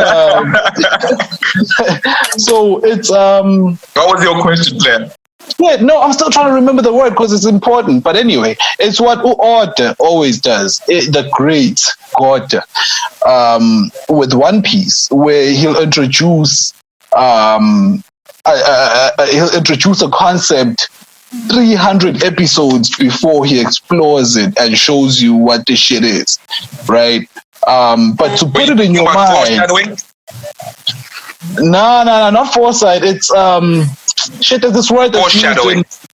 Yes, foreshadowing. Inception. Yes, not foresight. Yes, foreshadowing. That's Inception. You no fucking Inception. It's foreshadowing. And he's using this specifically because it comes from the manga realms. But anyway, right. So there's that. So I picked that up at the end of the track. So I know I can see that influence, right? And then what you're doing then with the you shit. Now I forgot my second question, but it relates to that. Is in your writing structure, in the you-ness, it's. Don't worry. Nah, fuck it. Nah. Wait, holla. I got it. Now, you said something about the continuation, right? And this is something we spoke with about how the beat on Monks's end, the beat is also providing the continuation with the samples, the identifying at the beginning with the sample and then switching up the octaves and then, you know, dragging it, pushing it back slowly and then switching it all up entirely, you know? So for me, that added a beautiful sense of continuation because the sound doesn't vary, you know? After the sound varies into the beat of whatever it was, he brings it back. It's like, hold on, this is where we at, calm down. So, and then we're you know, it's like a new day in the hood. It's like a new day in the hood. Point to it though, because it's that thing that the whole of beat for the intro beat is there for the remainder of the album, but in different forms, either octaves, speed, tempo. Do you understand what I'm trying to say? Yeah, I see. I hear exactly what you're saying. Am I easy? So is that something? How active were you in that specific process of how the beat also offers continuation? Did you speak about that, or is that Monks understanding you? That was the first bit of continuity that we had, like from the get-go, because we had decided that we were going to, because Bonks also wanted to have like fun with this. He also wanted to challenge himself with it. You know what I mean? Man. So that was one of the main things. Like, how do you also make it an experience for him? You know what I mean? And he was like, I can go ahead and like make all the beats with this one sample. I was like, you feeling? It was like, like mine. Yes, nigga. He just did, for himself. It turned out so beautiful, bro, and he killed it, bro. He killed it. Oh man, I loved it though. I love the kills it, man. Yeah. So it's like. No, I was gonna say I want you to then take us to a closing of Act 1, because I want us to be able to segment the conversations per track. So take when me I to close the closing. off Act 1, right?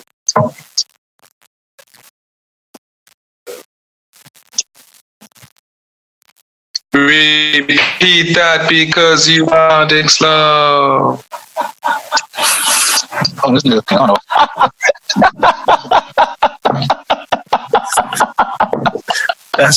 That's how you respond to it. That's exactly what you do in those instances. I don't know why more people haven't done what you just did, nigga. That was big.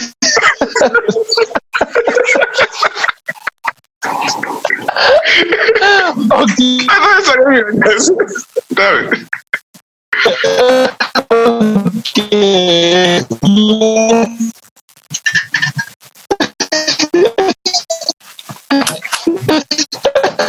Are you guys still there? Okay. Yes, still here. Listen, let's hear you talking. This nigga's gone. I don't even know how he's gone. We're on the same Wi-Fi. All right. Yeah. Shoot samba face. Exactly. Lapo get water for back in your eye. Yo, you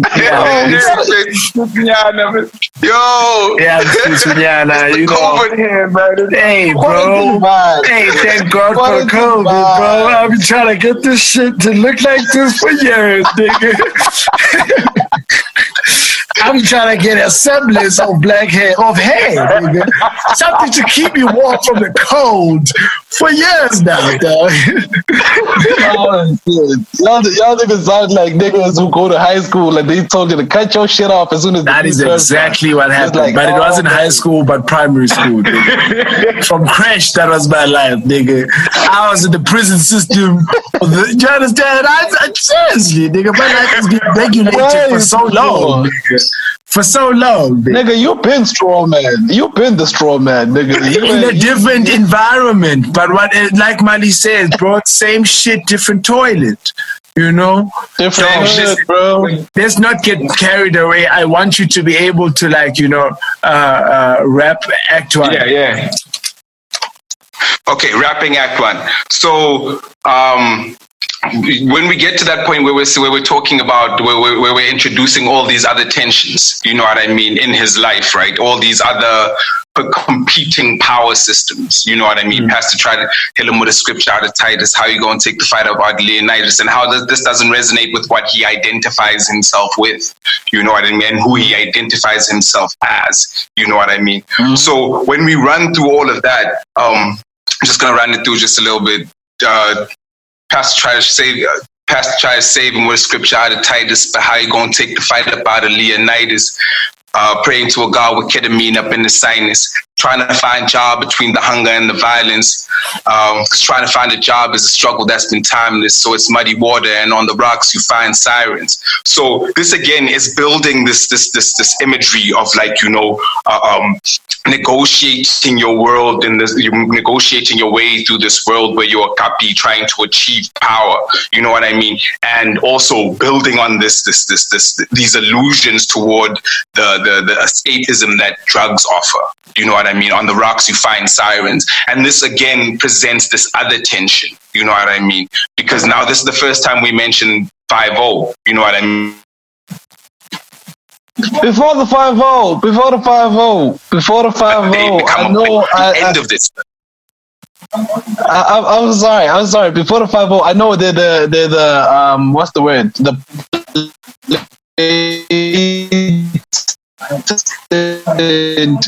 Relation when we're talking about breakdown of what this where else this went for you. When you're talking about the muddy waters, when you're talking about sailors, when we're talking about them losing their ways, who's by the rocks. Talk to me about that. Yeah. Just give that little breakdown because I love how you put it on the breakdowns. Yeah. So that right there is like, so it's muddy waters. And on the rocks you find sirens. There's a pride for the how am I forgetting? I need to start it because like when you start in the middle, I get a bit. Go ahead. Tasked to try to hit him with the scripture out of Titus. How you going to take the fight up out of Leonidas? Praying to a God with ketamine up in his sinus. Trying to find job between the hunger and the violence. Because trying to find a job is a struggle that's been timeless. So it's muddy water. And on the rock you find sirens. On the rocks you find sirens. There's ghosts in the darkness and prides for the lions. So on the rocks you find sirens.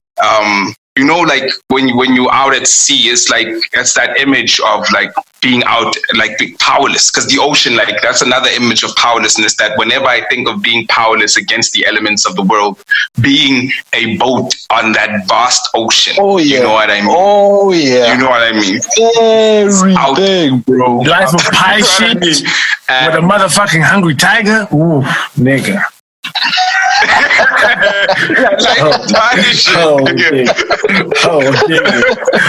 Nigga, that's a movie right there. Somebody fly a drone over that motherfucker. Let's see what's gonna happen to him, nigga. Yeah, just watch that nigga, see what happens, nigga. Let's see. Yeah, don't tell him he's yeah. Let's. Yeah. Oh my god, nigga. So I'm continuing with this imagery of powerlessness, this being out adrift. And when I'm describing these waters that he's adrift in, they're muddy, they're murky, you can't see through them. It adds to this sense of, foreboding, you know what I mean? This darkness, you know what I mean? And on the sirens, you know what I mean, are these mythological creatures. It's like another word for mermaids, you know what I mean? But in some stories, sirens can also be like these weird, like winged creatures with like beautiful female faces but one feature that they always share in the stories is that they sing to attract sailors, you know what I mean, and travelers in pools of water and stuff, and then they drag them under, you know what I mean? So again, it's this, you know what I mean, on the rocks you find sirens. When you're on the rocks, on the drugs, you know what I mean, they pull you down, you know what I mean, like a siren would when it catches you in its spell, you know what I mean? But at the same time, it's also on the rocks you find sirens, because if you out here, buying, selling drugs, you come into contact with the negative side of the police, you know what I mean, where they're after you. So it's that, you know. The quintuplintrin non-hydras in this. It's the non-time. What part of the story do you want to hear, nigga? There's many sides to the story, nigga. There's many sides to this here story, nigga. This shit, when we talking about how this thing is the movie. Go ahead, but the part after that to me is also like a trip, you know what I mean? I enjoyed it when like that clicked to me, you know what I mean? Because this Ghost in the Darkness and Prideful Alliance, you know what I mean? The Ghost in the Darkness. The Ghost that you seen that movie? No. That sounded crazy though. When you described it, it sounded wild. So I was really interested. Talk about that. Yeah, so there's a Christian Bale movie, like Wazer, you know what I mean? It's either Christian Bale or Guy Pearce, I'm not sure. Yeah, because I know it's someone who's also worked with Christopher Nolan, you know what I mean? Yeah. Where they're out in Africa and it's based on a true story. The two lions involved in the incident are actually today taxidermied in like a museum in England. I forget which museum it is. I think it might be the Royal Museum. Why in England? Because the British were building a railway. I believe it was in Kenya, right? And like there's this special there's this particular breed of lion, right, that doesn't grow. The males don't grow thick manes. They get like these thin, wispy manes. So sometimes from a distance you can't tell the males from the females. And they're also smaller than most lion species, but they're very aggressive, right? They're like extremely, extremely aggressive. They're known Lions got the Napoleon complex. Is that what's going on here? Yeah, it's like lion Napoleon complex. Nigga, I wasn't blessed with a mane. These niggas ain't gonna respect me. I don't look like I'm a bad motherfucker, so I'm supposed to do something about it, nigga. I'm supposed to get out and do some shit, nigga. The lions don't look like the other lions. I gotta prove. I gotta show and tell, nigga. So these two lions, I think more than a dozen railway workers that they ate. Do you know what I mean? And they specialized for like a period of like a few weeks, almost like 2 months. They specialized in just hunting railway workers. And what they found is that the one lion, right? They were a brother coalition, 2 young adult males, you know. But one of the brothers had like an abscess in his tooth, so he was a weak lion. Right, and bipedal humans are like the easiest prey, even for a weak lion. So it was easier to hunt humans than it was the shit that I eat regularly.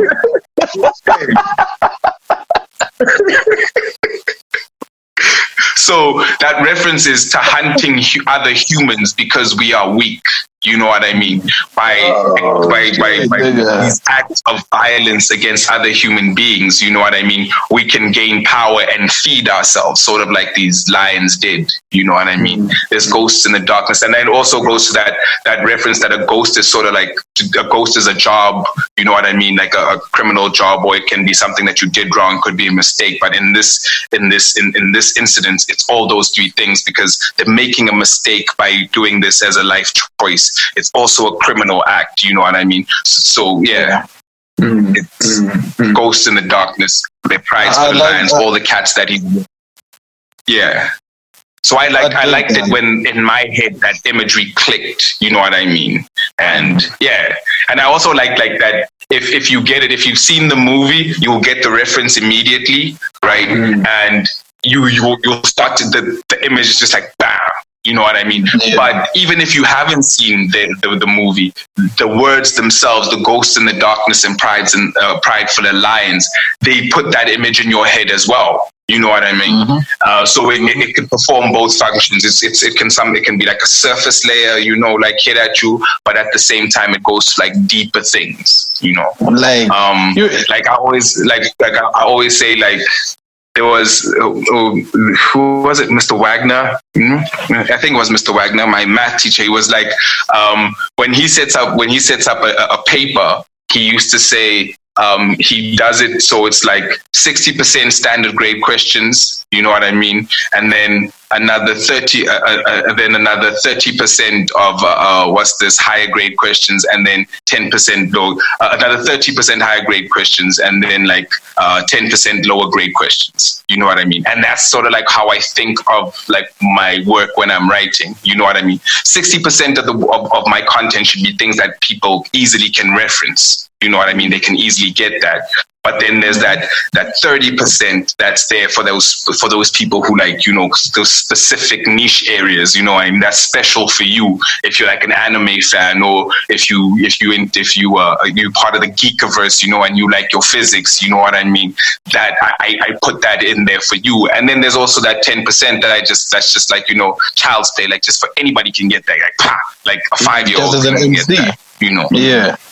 Well, listen, that's what I was doing. Taking the line. That was one of my higher grade questions.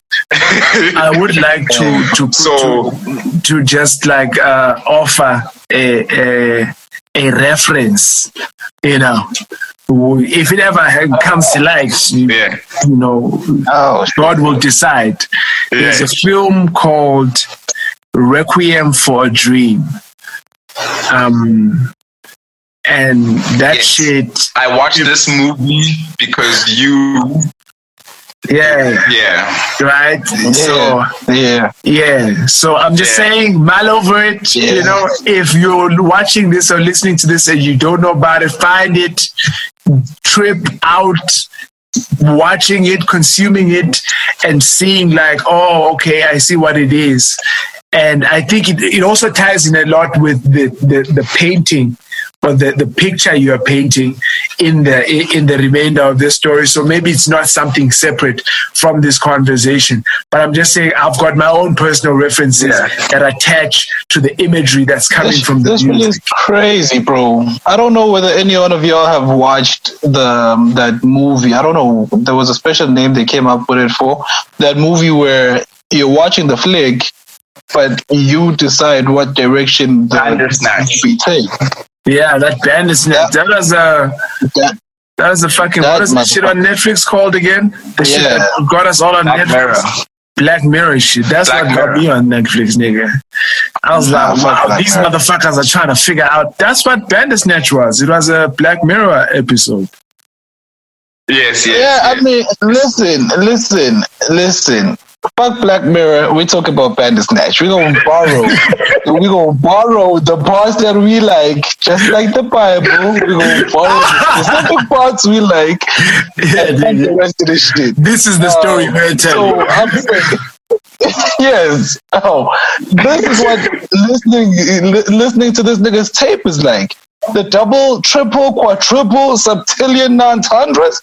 It's like I'm choosing my own version of this shit. Like we could both listen to the tape and we hear completely different aspects of the hood, for instance, or of life, really. If like, I imagine a heavy Christian will catch a lot of the Christian references and see it a lot more from that perspective. Somebody who's from the streets and knows nothing but is going to catch all of those references and see from that perspective when we're talking about the power struggles. Like umuntu enombolo catches that and is just vibing with that, and it's just like, this shit is wild, bro. This shit is fucking wild, bro. This shit's amazing. Just a question though, Mali, like beyond the dimensions that MYN has mentioned, for me, it's like, I think all of these things are microcosms of, or are manifestations of bigger circumstances.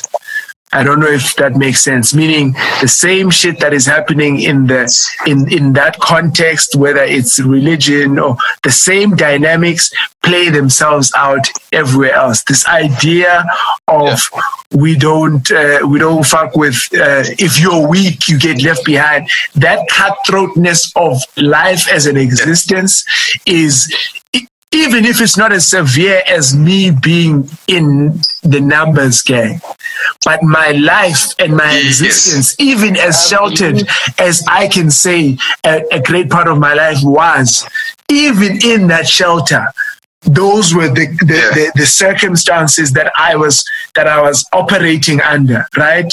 Those were they were always the rules of engagement. You know what I'm trying to say? Understand.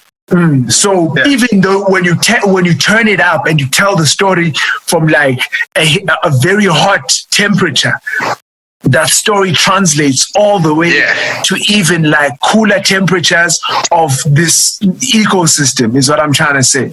So it's that vividness. And I get exactly what you're saying. I don't know if when the stories are being told, you have, because for example, as a narrator in a story, sometimes your perspective is not that of the straw man, but it may be someone who has insight of the lived experience of a straw man. You know what I'm trying to say? Yes. What about your life? What part of these stories are being drawn from your personal life? Your personal life, which may not necessarily be tied maybe to the numbers,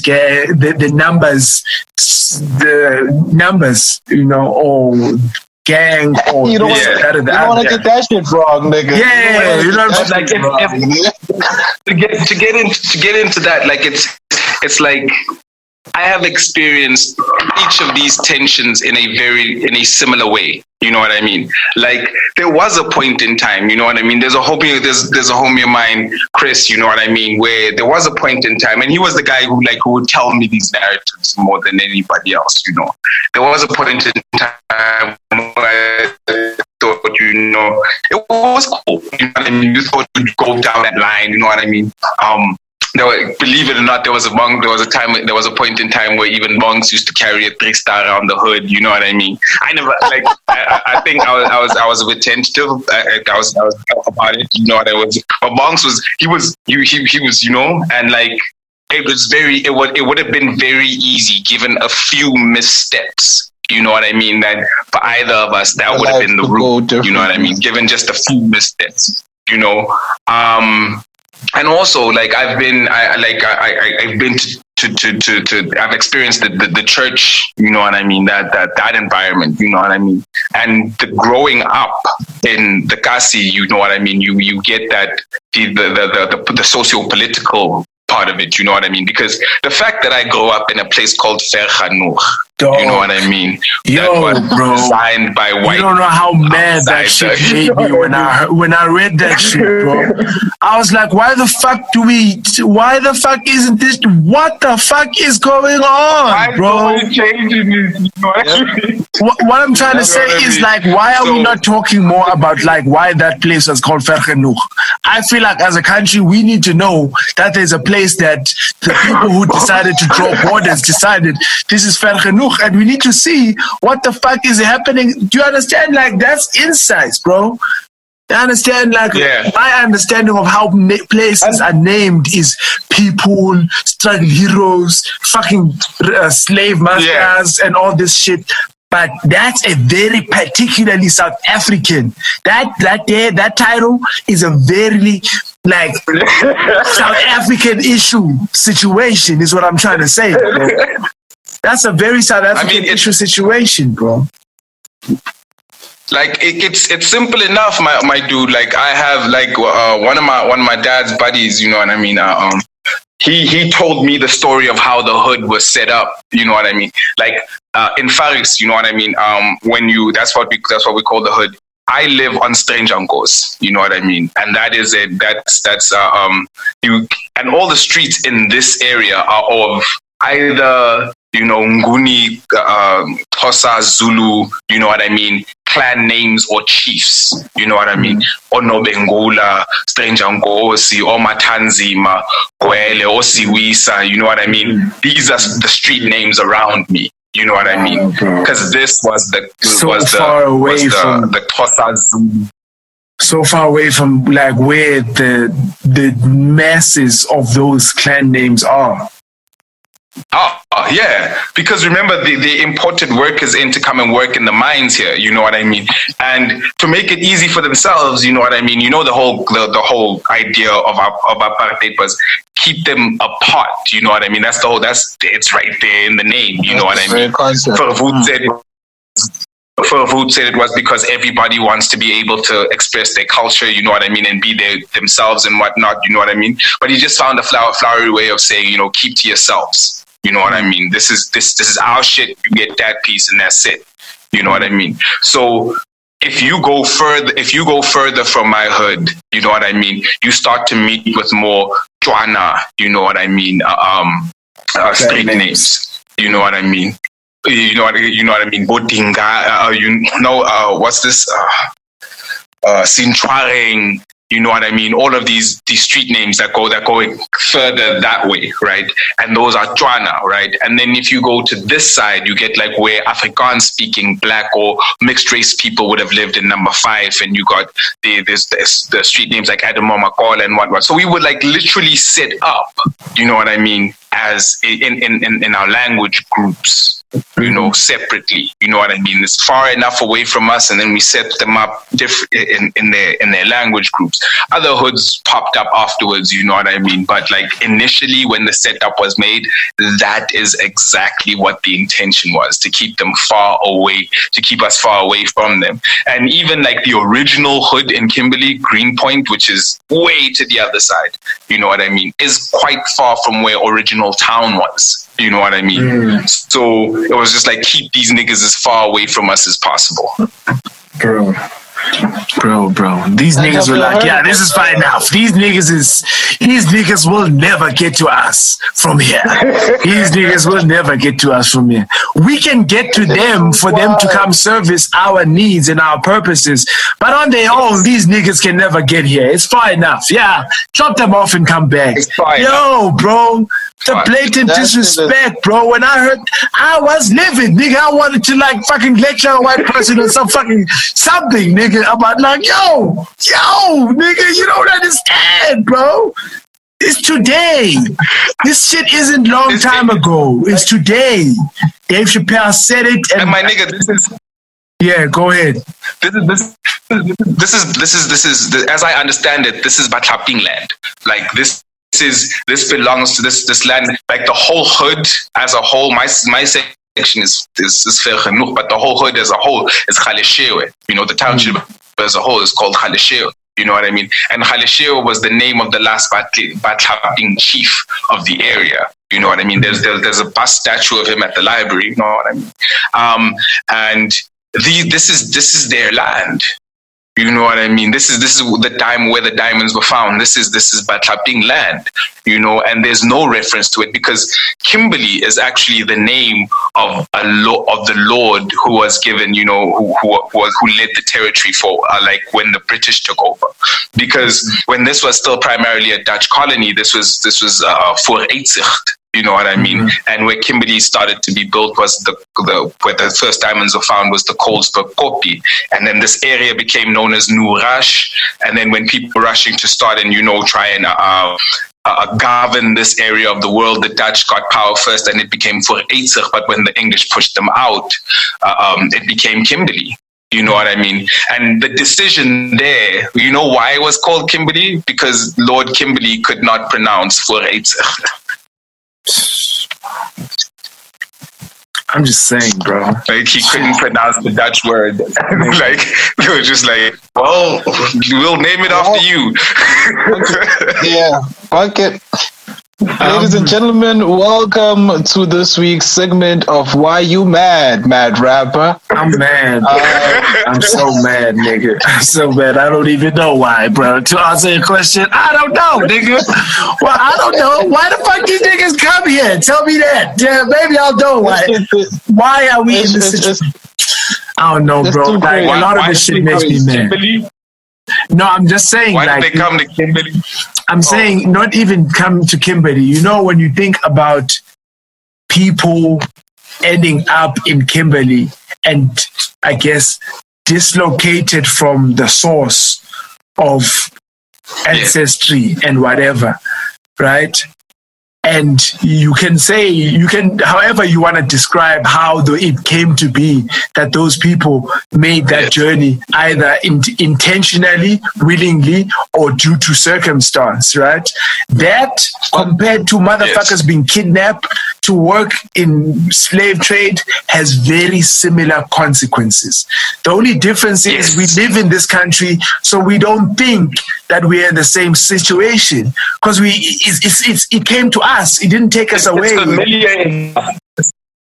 Yeah, it's familiar enough that, you know what I mean, it's not so shocking to the system, you know what I mean, that you can just, you can get used to it. Sort of like when you slowly turn up the heat on the frog instead of just popping it in a hot pot. You know what I mean? Why are you cooking frogs? It's easier to die. God damn, Why are you cooking frogs, man? Why are you cooking frogs, nigga? What? Have you never heard of that analogy? You've never heard that? No. Hey, the whole. Okay. Hey, bro, okay. I'm still stuck on the frog we was running away from in second grade, my nigga. It's the same frog. Frogs is amphibian. They have bad body temp regulation and whatnot, right? So what happens, right? They can feel extreme, right? But they can't feel like milder temperatures, right? Milder changes in temperatures anyway. So if you take a frog and you throw it in hot water, it'll immediately jump out. It just won't stay there. It's not that stupid. This is hot, I need to jump out. But if you take a frog and you put it in a pot of water and you slowly turn up the heat, like slowly enough, like the gradual change in heat is imperceptible to the frog, and you can literally cook it alive while it's just like chilling there, because it will eventually get so hot that. Bro. So it's used as an analogy to show how it takes extremes to usually get individuals to act. You know what I mean? But if you slowly turn the screws, you know what I mean? Eventually they'll be in the position you want them to be in, but they won't have noticed the change. Mm-hmm. Is this what Kanye West meant when he said slavery is a choice? I don't know what that nigga meant. That nigga still need to sit down, go and get into Zen and explain himself to blackness. You know what I mean? He needs to get, like, the nigga meeting gonna happen in a couple of years. You know what I mean? We need to vote for some niggas, some new, lead niggas and shit. Yeah, he needs to explain himself to the nigga council. Fuck that nigga. Or alternatively, Dave Chappelle, Mos Def and them niggas need to bring back that draft. Do you remember we had a racial draft? We had a racial draft, remember? Yeah, nigga needs to bring it back, and he needs to make it international, because we trying to draft some niggas out too, okay? There's some yo, man.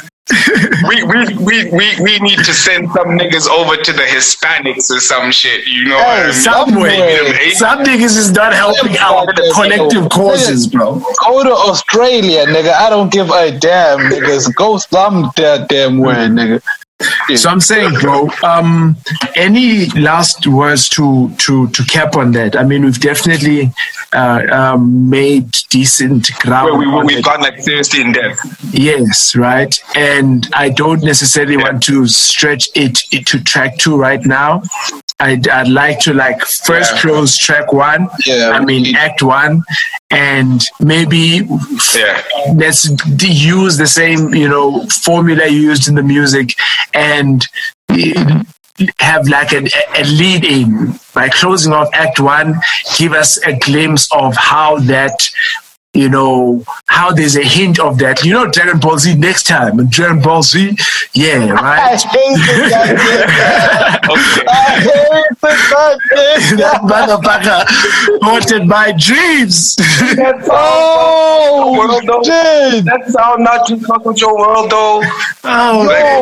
Just like you were in the screen, and then all of a sudden, just like next time, and you're like, oh my god. Yo, they made the greatest cliffhangers of all of history with that nigga. All time, man. All time. Man. But and I heard he passed away. Just R.I.P. to that man. Yeah, he passed away like a year or 2 ago. But carry on. The next time the voice, bro. Z, nigga. The voice of the next time on DBZ. That nigga died? Hey, bro. Hey, Krillin is still alive, bro. Krillin is still out here, bro. Krillin is still out here. Nigga is still alive. Don't hate him. You might just be like the greatest moment of your life. Like you asked like the woman of your dreams to marry you. You know what I mean? And you just like on your knees. Then this nigga just jumps out of nowhere. Next time on MK's life. On MK's life, bro.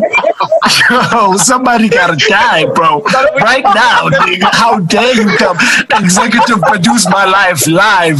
Oh shit! We gotta stop recording the fucking proposal. We gotta go home, nigga. We're gonna shut it down. No, nigga. So, in closing, that's funny. 28 was supposed to be like this. Can you be?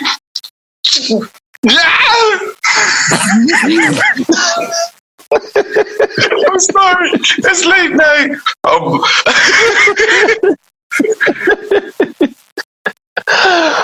Go ahead, Mali. Don't let this nigga distract you, okay? I'm sorry. I'm distracted my damn self.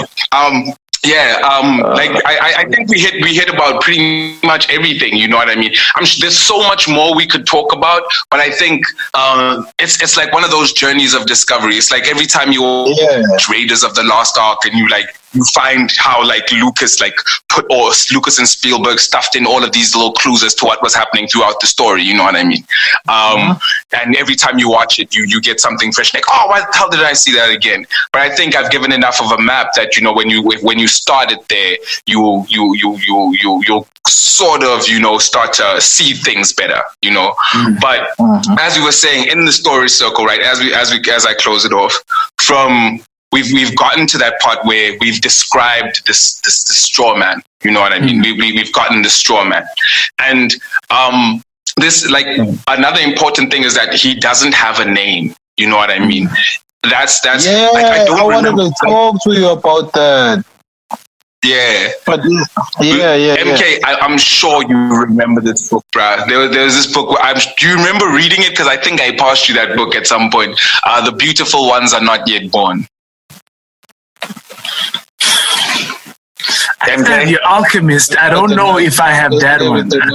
I have Your Alchemist. I don't know if I have that one. I don't recall the title.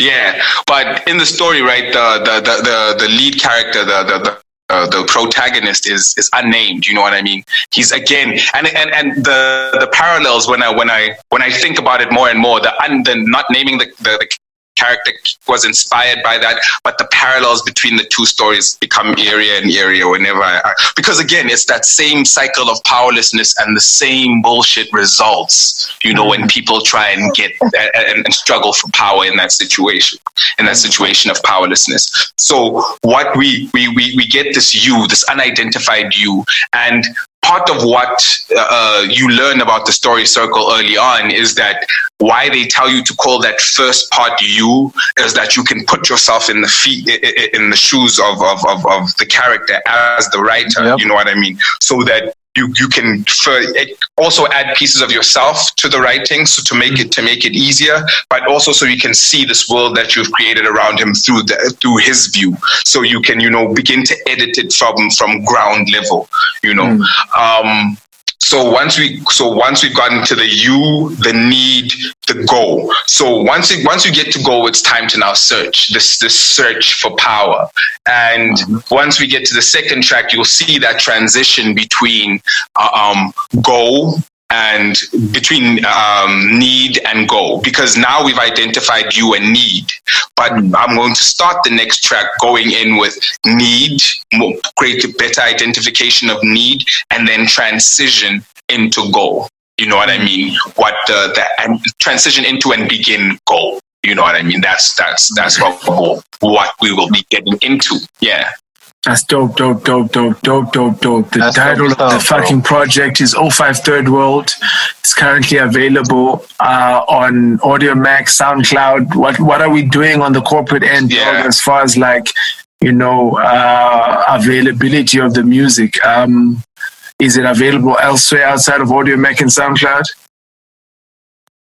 Like we work. This is like this project was of me trying to get like more people into my headspace. You know what I mean? Because before this, we had dropped other projects on other platforms, but this is for me trying to get people into my headspace. You know what I mean? This is me trying to get like a core, you know, listenership. You know what I mean? Identify those people who vibing with me, and I'm gonna take it. This is like I grew up. You're trying to get them fiends. Giving motherfuckers some free samples of that cocaine, that blue hunt, you know that blue magic. You know what I mean? If I don't know if you remember his pro bono tape, I think it was called. Yeah. And yeah, it's sort of kind of on the same steez, but I will be shooting videos for the at least one video, but I'm hopefully Hey, we can start a GoFundMe account to get you money to shoot all the videos. Yeah, nigga, listen, all I'm trying to say is, okay, like, I'm like, and listen, okay, Beyonce, I love Lemonade, but I'm gonna let you finish, okay? Because this 05 Third World shit, that needs a 5-part series, bro. And I know I'm gonna get crucified for that fucking hilarious joke that I just made. You know what I'm trying to say? This 05 Third World shit, that shit needs... It's a movie. It does. It so needs visuals, my man. And I'm such a visual person, just generally. You know what I mean? I'm sure you guys have noticed this about me over the years. I'm such a visual person, generally, that I really would love to see it. I really would love to see it. You know. Yeah, man. There's a tape that I'm going to be marketing. You know what I mean? And that is going to be available on like iTunes and all of that, you know, getting that distro, you know, on, you know what I mean? And as always, Bonks is on that end, and Jiggy IV is like, you know, setting that up for me, you know what I mean? Because he's more savvy than I am about these things. So I'm also using people in my circles to sort of like accomplish things better, like more efficiently than I can, you know what I mean? So, From here, it's going to be setting up for the new tape, you know, taking the eyeballs, taking the interest from here, setting up for the new tape, and that's going to be available on a lot more platforms. You know what I mean? How much of that? Do you currently have anything for the upcoming tape, or like, are you starting from scratch for the upcoming tape? Have you recorded anything yet? Do you have any direction from now, or you just know that you want to drop some? No, I've got some direction, but like I'm pulling in 3 different directions currently. You know what I mean?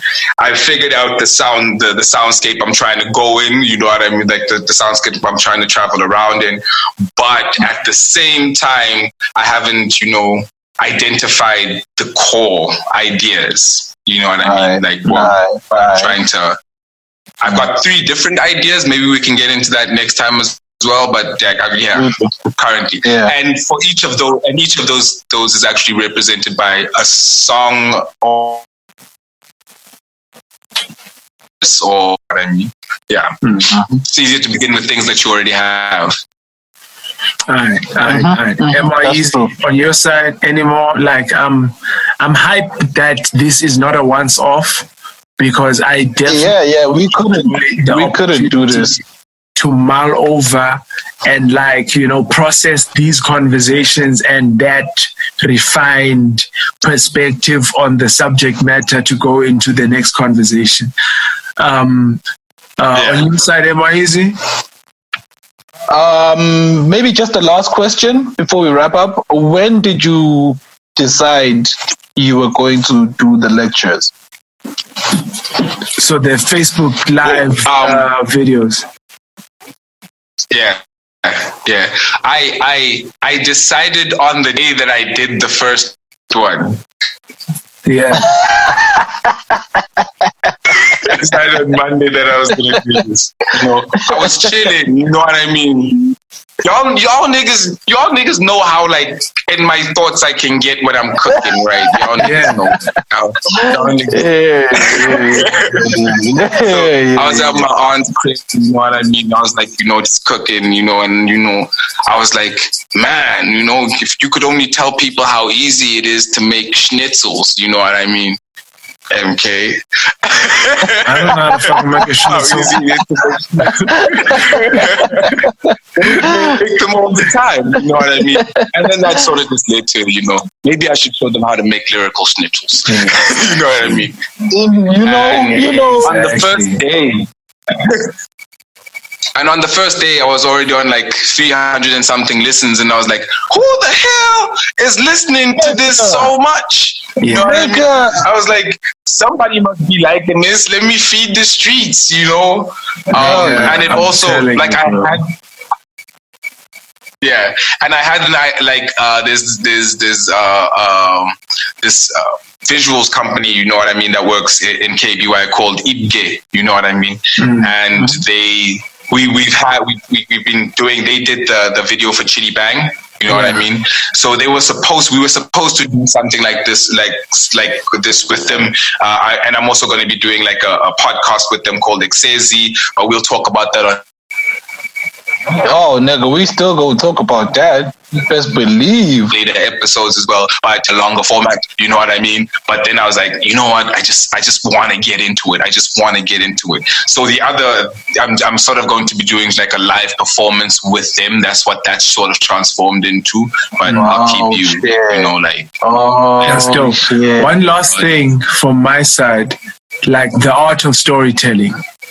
I'm talking from Slick Rick to Mos Def to fucking Eminem in his prime to Black Thought to fucking Talib Kweli, Lupe Fiasco to Zola Mapaputsi, Brown Dash. Do you understand? The art, Pro Kid, fucking Stogie T.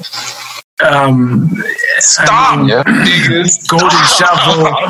Like I'm saying, like fucking Lymphatic Tabs. We know this. We've been in this. Oh my! We know what this is. We know what this is. Stop. We raised on this shit. We raised on this shit. That's how brains function. The first lessons that we started pursuing independently was the art of storytelling. You know, and I just want you to, as somebody who's practicing this, as this is what you offer in the game, right? This is the cloth of MC that you come from, right? This is what. Yeah, I need you to speak to that, bro, as like as a tool to the process, or as a not even just a tool, like as a skill to hone to make your experience in life as somebody who creates that much more meaningful. I don't know if this makes sense how I'm phrasing it. The art of storytelling and taking the time to research not just the what but the how, the many different ways to tell a story, and then extrapolate the principles and apply them to your nigga, how would you this nigga right here? Nigga, relax, bro. Like, those are the words I'm trying to use, and that's the full set of words, nigga. I don't have a shorter sentence for what I'm trying to say. I need you to speak to that as somebody who represents that. Yo, I think fucking KRS-One. I'm sorry. I feel like it's a dying craft. You know what I mean? I would be crucified. Oh, but I know, nigga. You should never start. Like as storytelling in hip hop is dying as a craft. You know what I mean? As a particular part of the craft is sort of like, it's not dying, but it's like it's underrated as a tool that can be used. You know what I mean? Whereas a lot of today focuses on the flow side, of the craft. You know what I mean? And flows is important. Don't get me wrong. Flows is very, very important. You know what I mean? But if you can, you gotta realize without the weight, the bars are ineffectual. So I wrote the 28 just to hit that's you. nice, bro. That's nice. Jesus. And I was looking at my bar bills when I heard it. I had my bar bills in sight. I was like, oh shit. My brain was trying to like find all the entendres. I see two. I'm sure there's a third one hidden somewhere in those lines. Without the weight, the bars are ineffective, bro. Without the weight, the bars are ineffective. Without the weight, the bars are ineffective. I don't know. Yeah. And maybe that's just me as a consumer, and I should just shut the fuck up and keep my headphones on, right? And maybe that's and maybe that's what part of like evolution is. But like, bro, as a tool, in an environment where one is seeking ways to empower themselves, i.e. find power, right? To erode something that music making, creation, that craft of this very valuable, I believe, criteria, which is the ability to convey more than just words that rhyme. You know what I'm trying to say? Like, to tell more than just slick shit you said.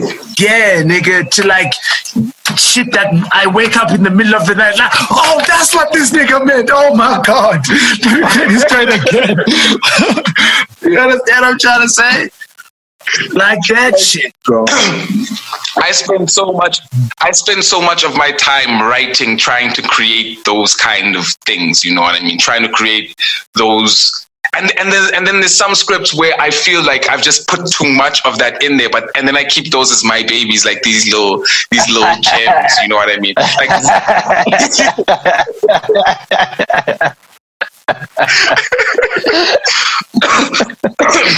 excuse me, but like there's like a while back, right? Like I was sitting in this room, just like and just in my head, I thought Magikarp Gyarados. Right? Yes. A Magikarp is like the weakest Pokemon ever. Yes. Ever. But like a Gyarados is like one of the strongest, right? Like how does a Gyarados come from a Magikarp? You know what I mean? How does something that nothing become something that's so powerfully like something? You know what I mean? And there's lots of ways of conveying that thought when you're a writer. You know what I mean? The simplest way is like you like say again. How you pimp a butterfly, my nigga?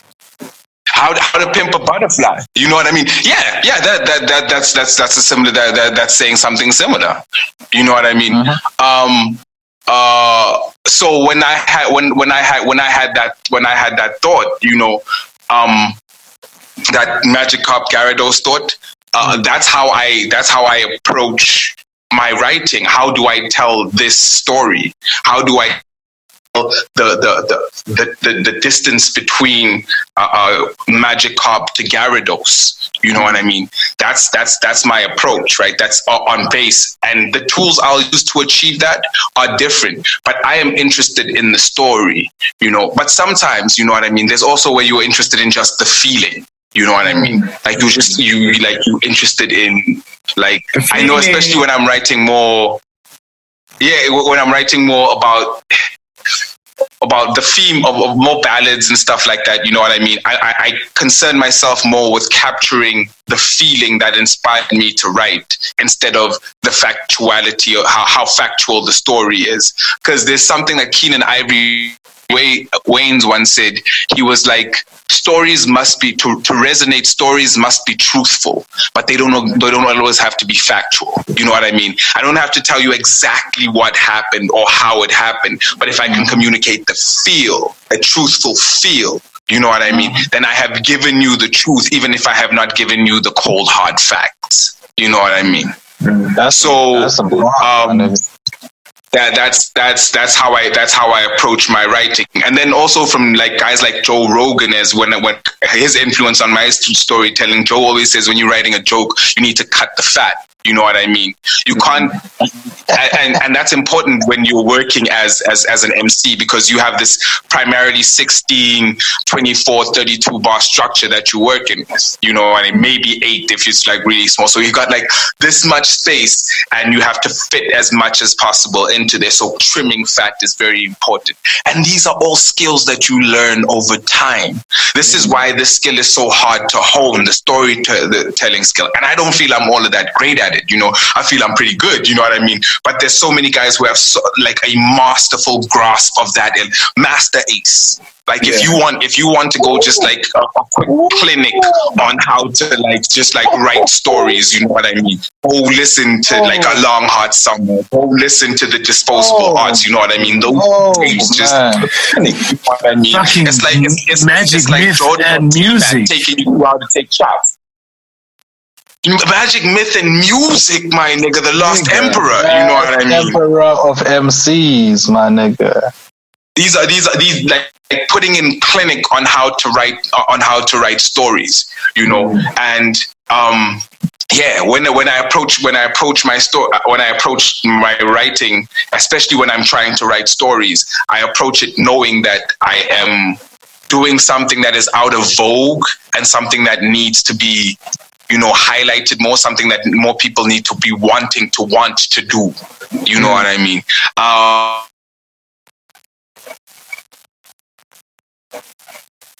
But I also see that it is, I'm seeing out there doing a beautiful, beautiful job, and they just make it like I discovered who's this Marlon Craft recently on the International, you know what I mean, on YouTube, like talking outside of KBY or SA, you know what I mean, and his storytelling impresses me, you know what I mean, and there's also guys in KBY whose storytelling has impressed me, you know what I mean, like I know there's this dude Koi is just, oh my Jesus, you know what I mean? Maybe on another date we'll talk about this nigga. But yes, storytelling, very, very important. Very, like, I think it's something I want to preserve. That's part of my mission as a hopper, you know what I mean, as a head. What I want to put, the part of the craft I want. Remember when, like, the first thing, like, when niggas used to ask you, like, when you, like, your head, right? Like, which pillar you represent, you know what I mean? Niggas like your pillars, you like, what pillars? You know what I mean? Nigga, what fucking this is, nigga? This is a floating roof, nigga. This is a house. This motherfucker. This is a whole ass structure. Yeah. So yeah, that's important. Yeah. And you want to hear some of my mind candy, that Gyarados thing? Go ahead. Yeah. I like it. Just let's just go. And so the Magikarp becomes a Gyarados, out the same water where the 7-headed dragon rose. He crawled out of the cove that held the countermount to crystal's gold. Or so the story was told by the Dogon that watched the night sky tracing stars across the heavens. Platinum and sevens, that's the number of perfection. Writing foretellings of revolts and insurrection, claiming that the truth was just a clever misdirection. I mean, that's where I got with it. You know what I mean? That was, you know, bars. I like to call this behind the MC studio. Like that, the richest people in that part of the world. Yeah. Heavy bars. You know, we don't have James Lee here. You got your boy MKB, MYEZ. It's the motherfucking Why Not podcast, dog. Mali Z, thank you very much, bro. We're gonna keep doing this, dog. Like this energy is music is amazing, bro. Mm-hmm. Thank you, Buffett. Thank you, Buffett. And I just want to keep doing this with you guys. I love talking about my music. You know what I mean? Tooting my own horn. Shout out. You know what I mean? I love doing that. But at the same time, I like chewing the cud with like people who can like challenge me on the content. You know what I mean? Because as artists, another thing that we don't do these days is be responsible for our content. You know what I mean? Yeah, like we feel like that freedom of speech thing. There's the responsibility going the other way sometimes. Took it and ran. Niggas took it and ran. Yeah. And niggas just know to put music out there and whatever backlash, they can just switch off their Twitter as if it don't matter what we gotta say. So yeah, I'm glad you see it from that aspect. But this is part one of many, my nigga. Thank you very much for joining us. Like, this is just an extension of the lectures. Really, this is us just joining into class. This is us coming into class. That's what I'm feeling like. Yeah, bro. Yeah, but nigga, this is dope, bro. Part one of many, a lot more to come. Thank you for everybody who's made it this far. Thank you to all the heads who've been listening attentively. And today we know what song is at the end, nigga. We know what song is at the end today. Because today, for the first time, for the first time in the podcast, we know while recording what music we gonna be playing, bro. Act 1. Yeah. 28 of the 05 Third World Project. Mr. Mac Awesomeson, Mali Z, Blue Honey Collective, KTN representing, the Y, Kimberly top notch, my niggas. Kimberly top notch, Kings of the North. You know what it is. Oh, wait. Hold on. I'm sorry to cut y'all off. Before we jump off, I'm sorry. I gotta formally apologize. So you gonna pass this apology for me because I was on the video talking about Gio Tripioni, and then I jump online. I'm like, his name is Trapattoni or some shit like this. No. I'll extend the apologies to Tony, man. I'll do that. Yeah, I like that. That's my nigga. But shout out to the whole KTN, man. I'm sorry. I gotta run because like I'm on 2% now, bro, and both my chargers in use right now. And like, nigga, I'm on 2%. Let's just wrap this shit now, bro. Perfectly. It's the Why Not podcast, nigga. It's all love. It's all beautiful. As usual, MYEZ. We are Ali Z, MKB, MIN. My brothers. This the triple M right here. Y'all realize that? They gon' never catch you slipping when you tripping up in forest. You trip, you gon' fall. We don't bother with the bodies. Better keep your wits about you when you duffel with the durries. There's sharks in this water, but don't speak, you better bite them. These niggas know numbers that build mountains from my lighters. The pastor tried to heal him with a scripture out of Titus. But how you gon' take the fight up out of Leonidas? Praying to a God with ketamine up in his sinus. Trying to find job between the hunger and the violence. Cause trying to find a job is a struggle that's been timeless, so it's muddy water. And on the rocks you find Cyrus. There's ghosts in the darkness and pride's full of lions. Cause every cat wants to be Simba in the pride lands. Methamphetamine for the upper when they ride in. Methaquolone on the downer got them drowsy. So niggas know, never keep the exa in the borsy. And if you hot, take a short trip to Moff Jersey. You got the stash, you need to go shanty chow borsy. That's like an exorcism, they ain't got you for possession. Them sinners know the scriptures, they can quote you from the chapters. Isaiah 26s and them John 27s. The devil's best children that make criminals of pencils. And nowadays most them write they found from a pencil. And graveyards full of dead brothers from a past life. He caught a body and he did it with his man's knife. Now he doing 25, but he only 26. Caught the draft to Portsmore, and now he turned 28. He ain't getting saved, man, that nigga late.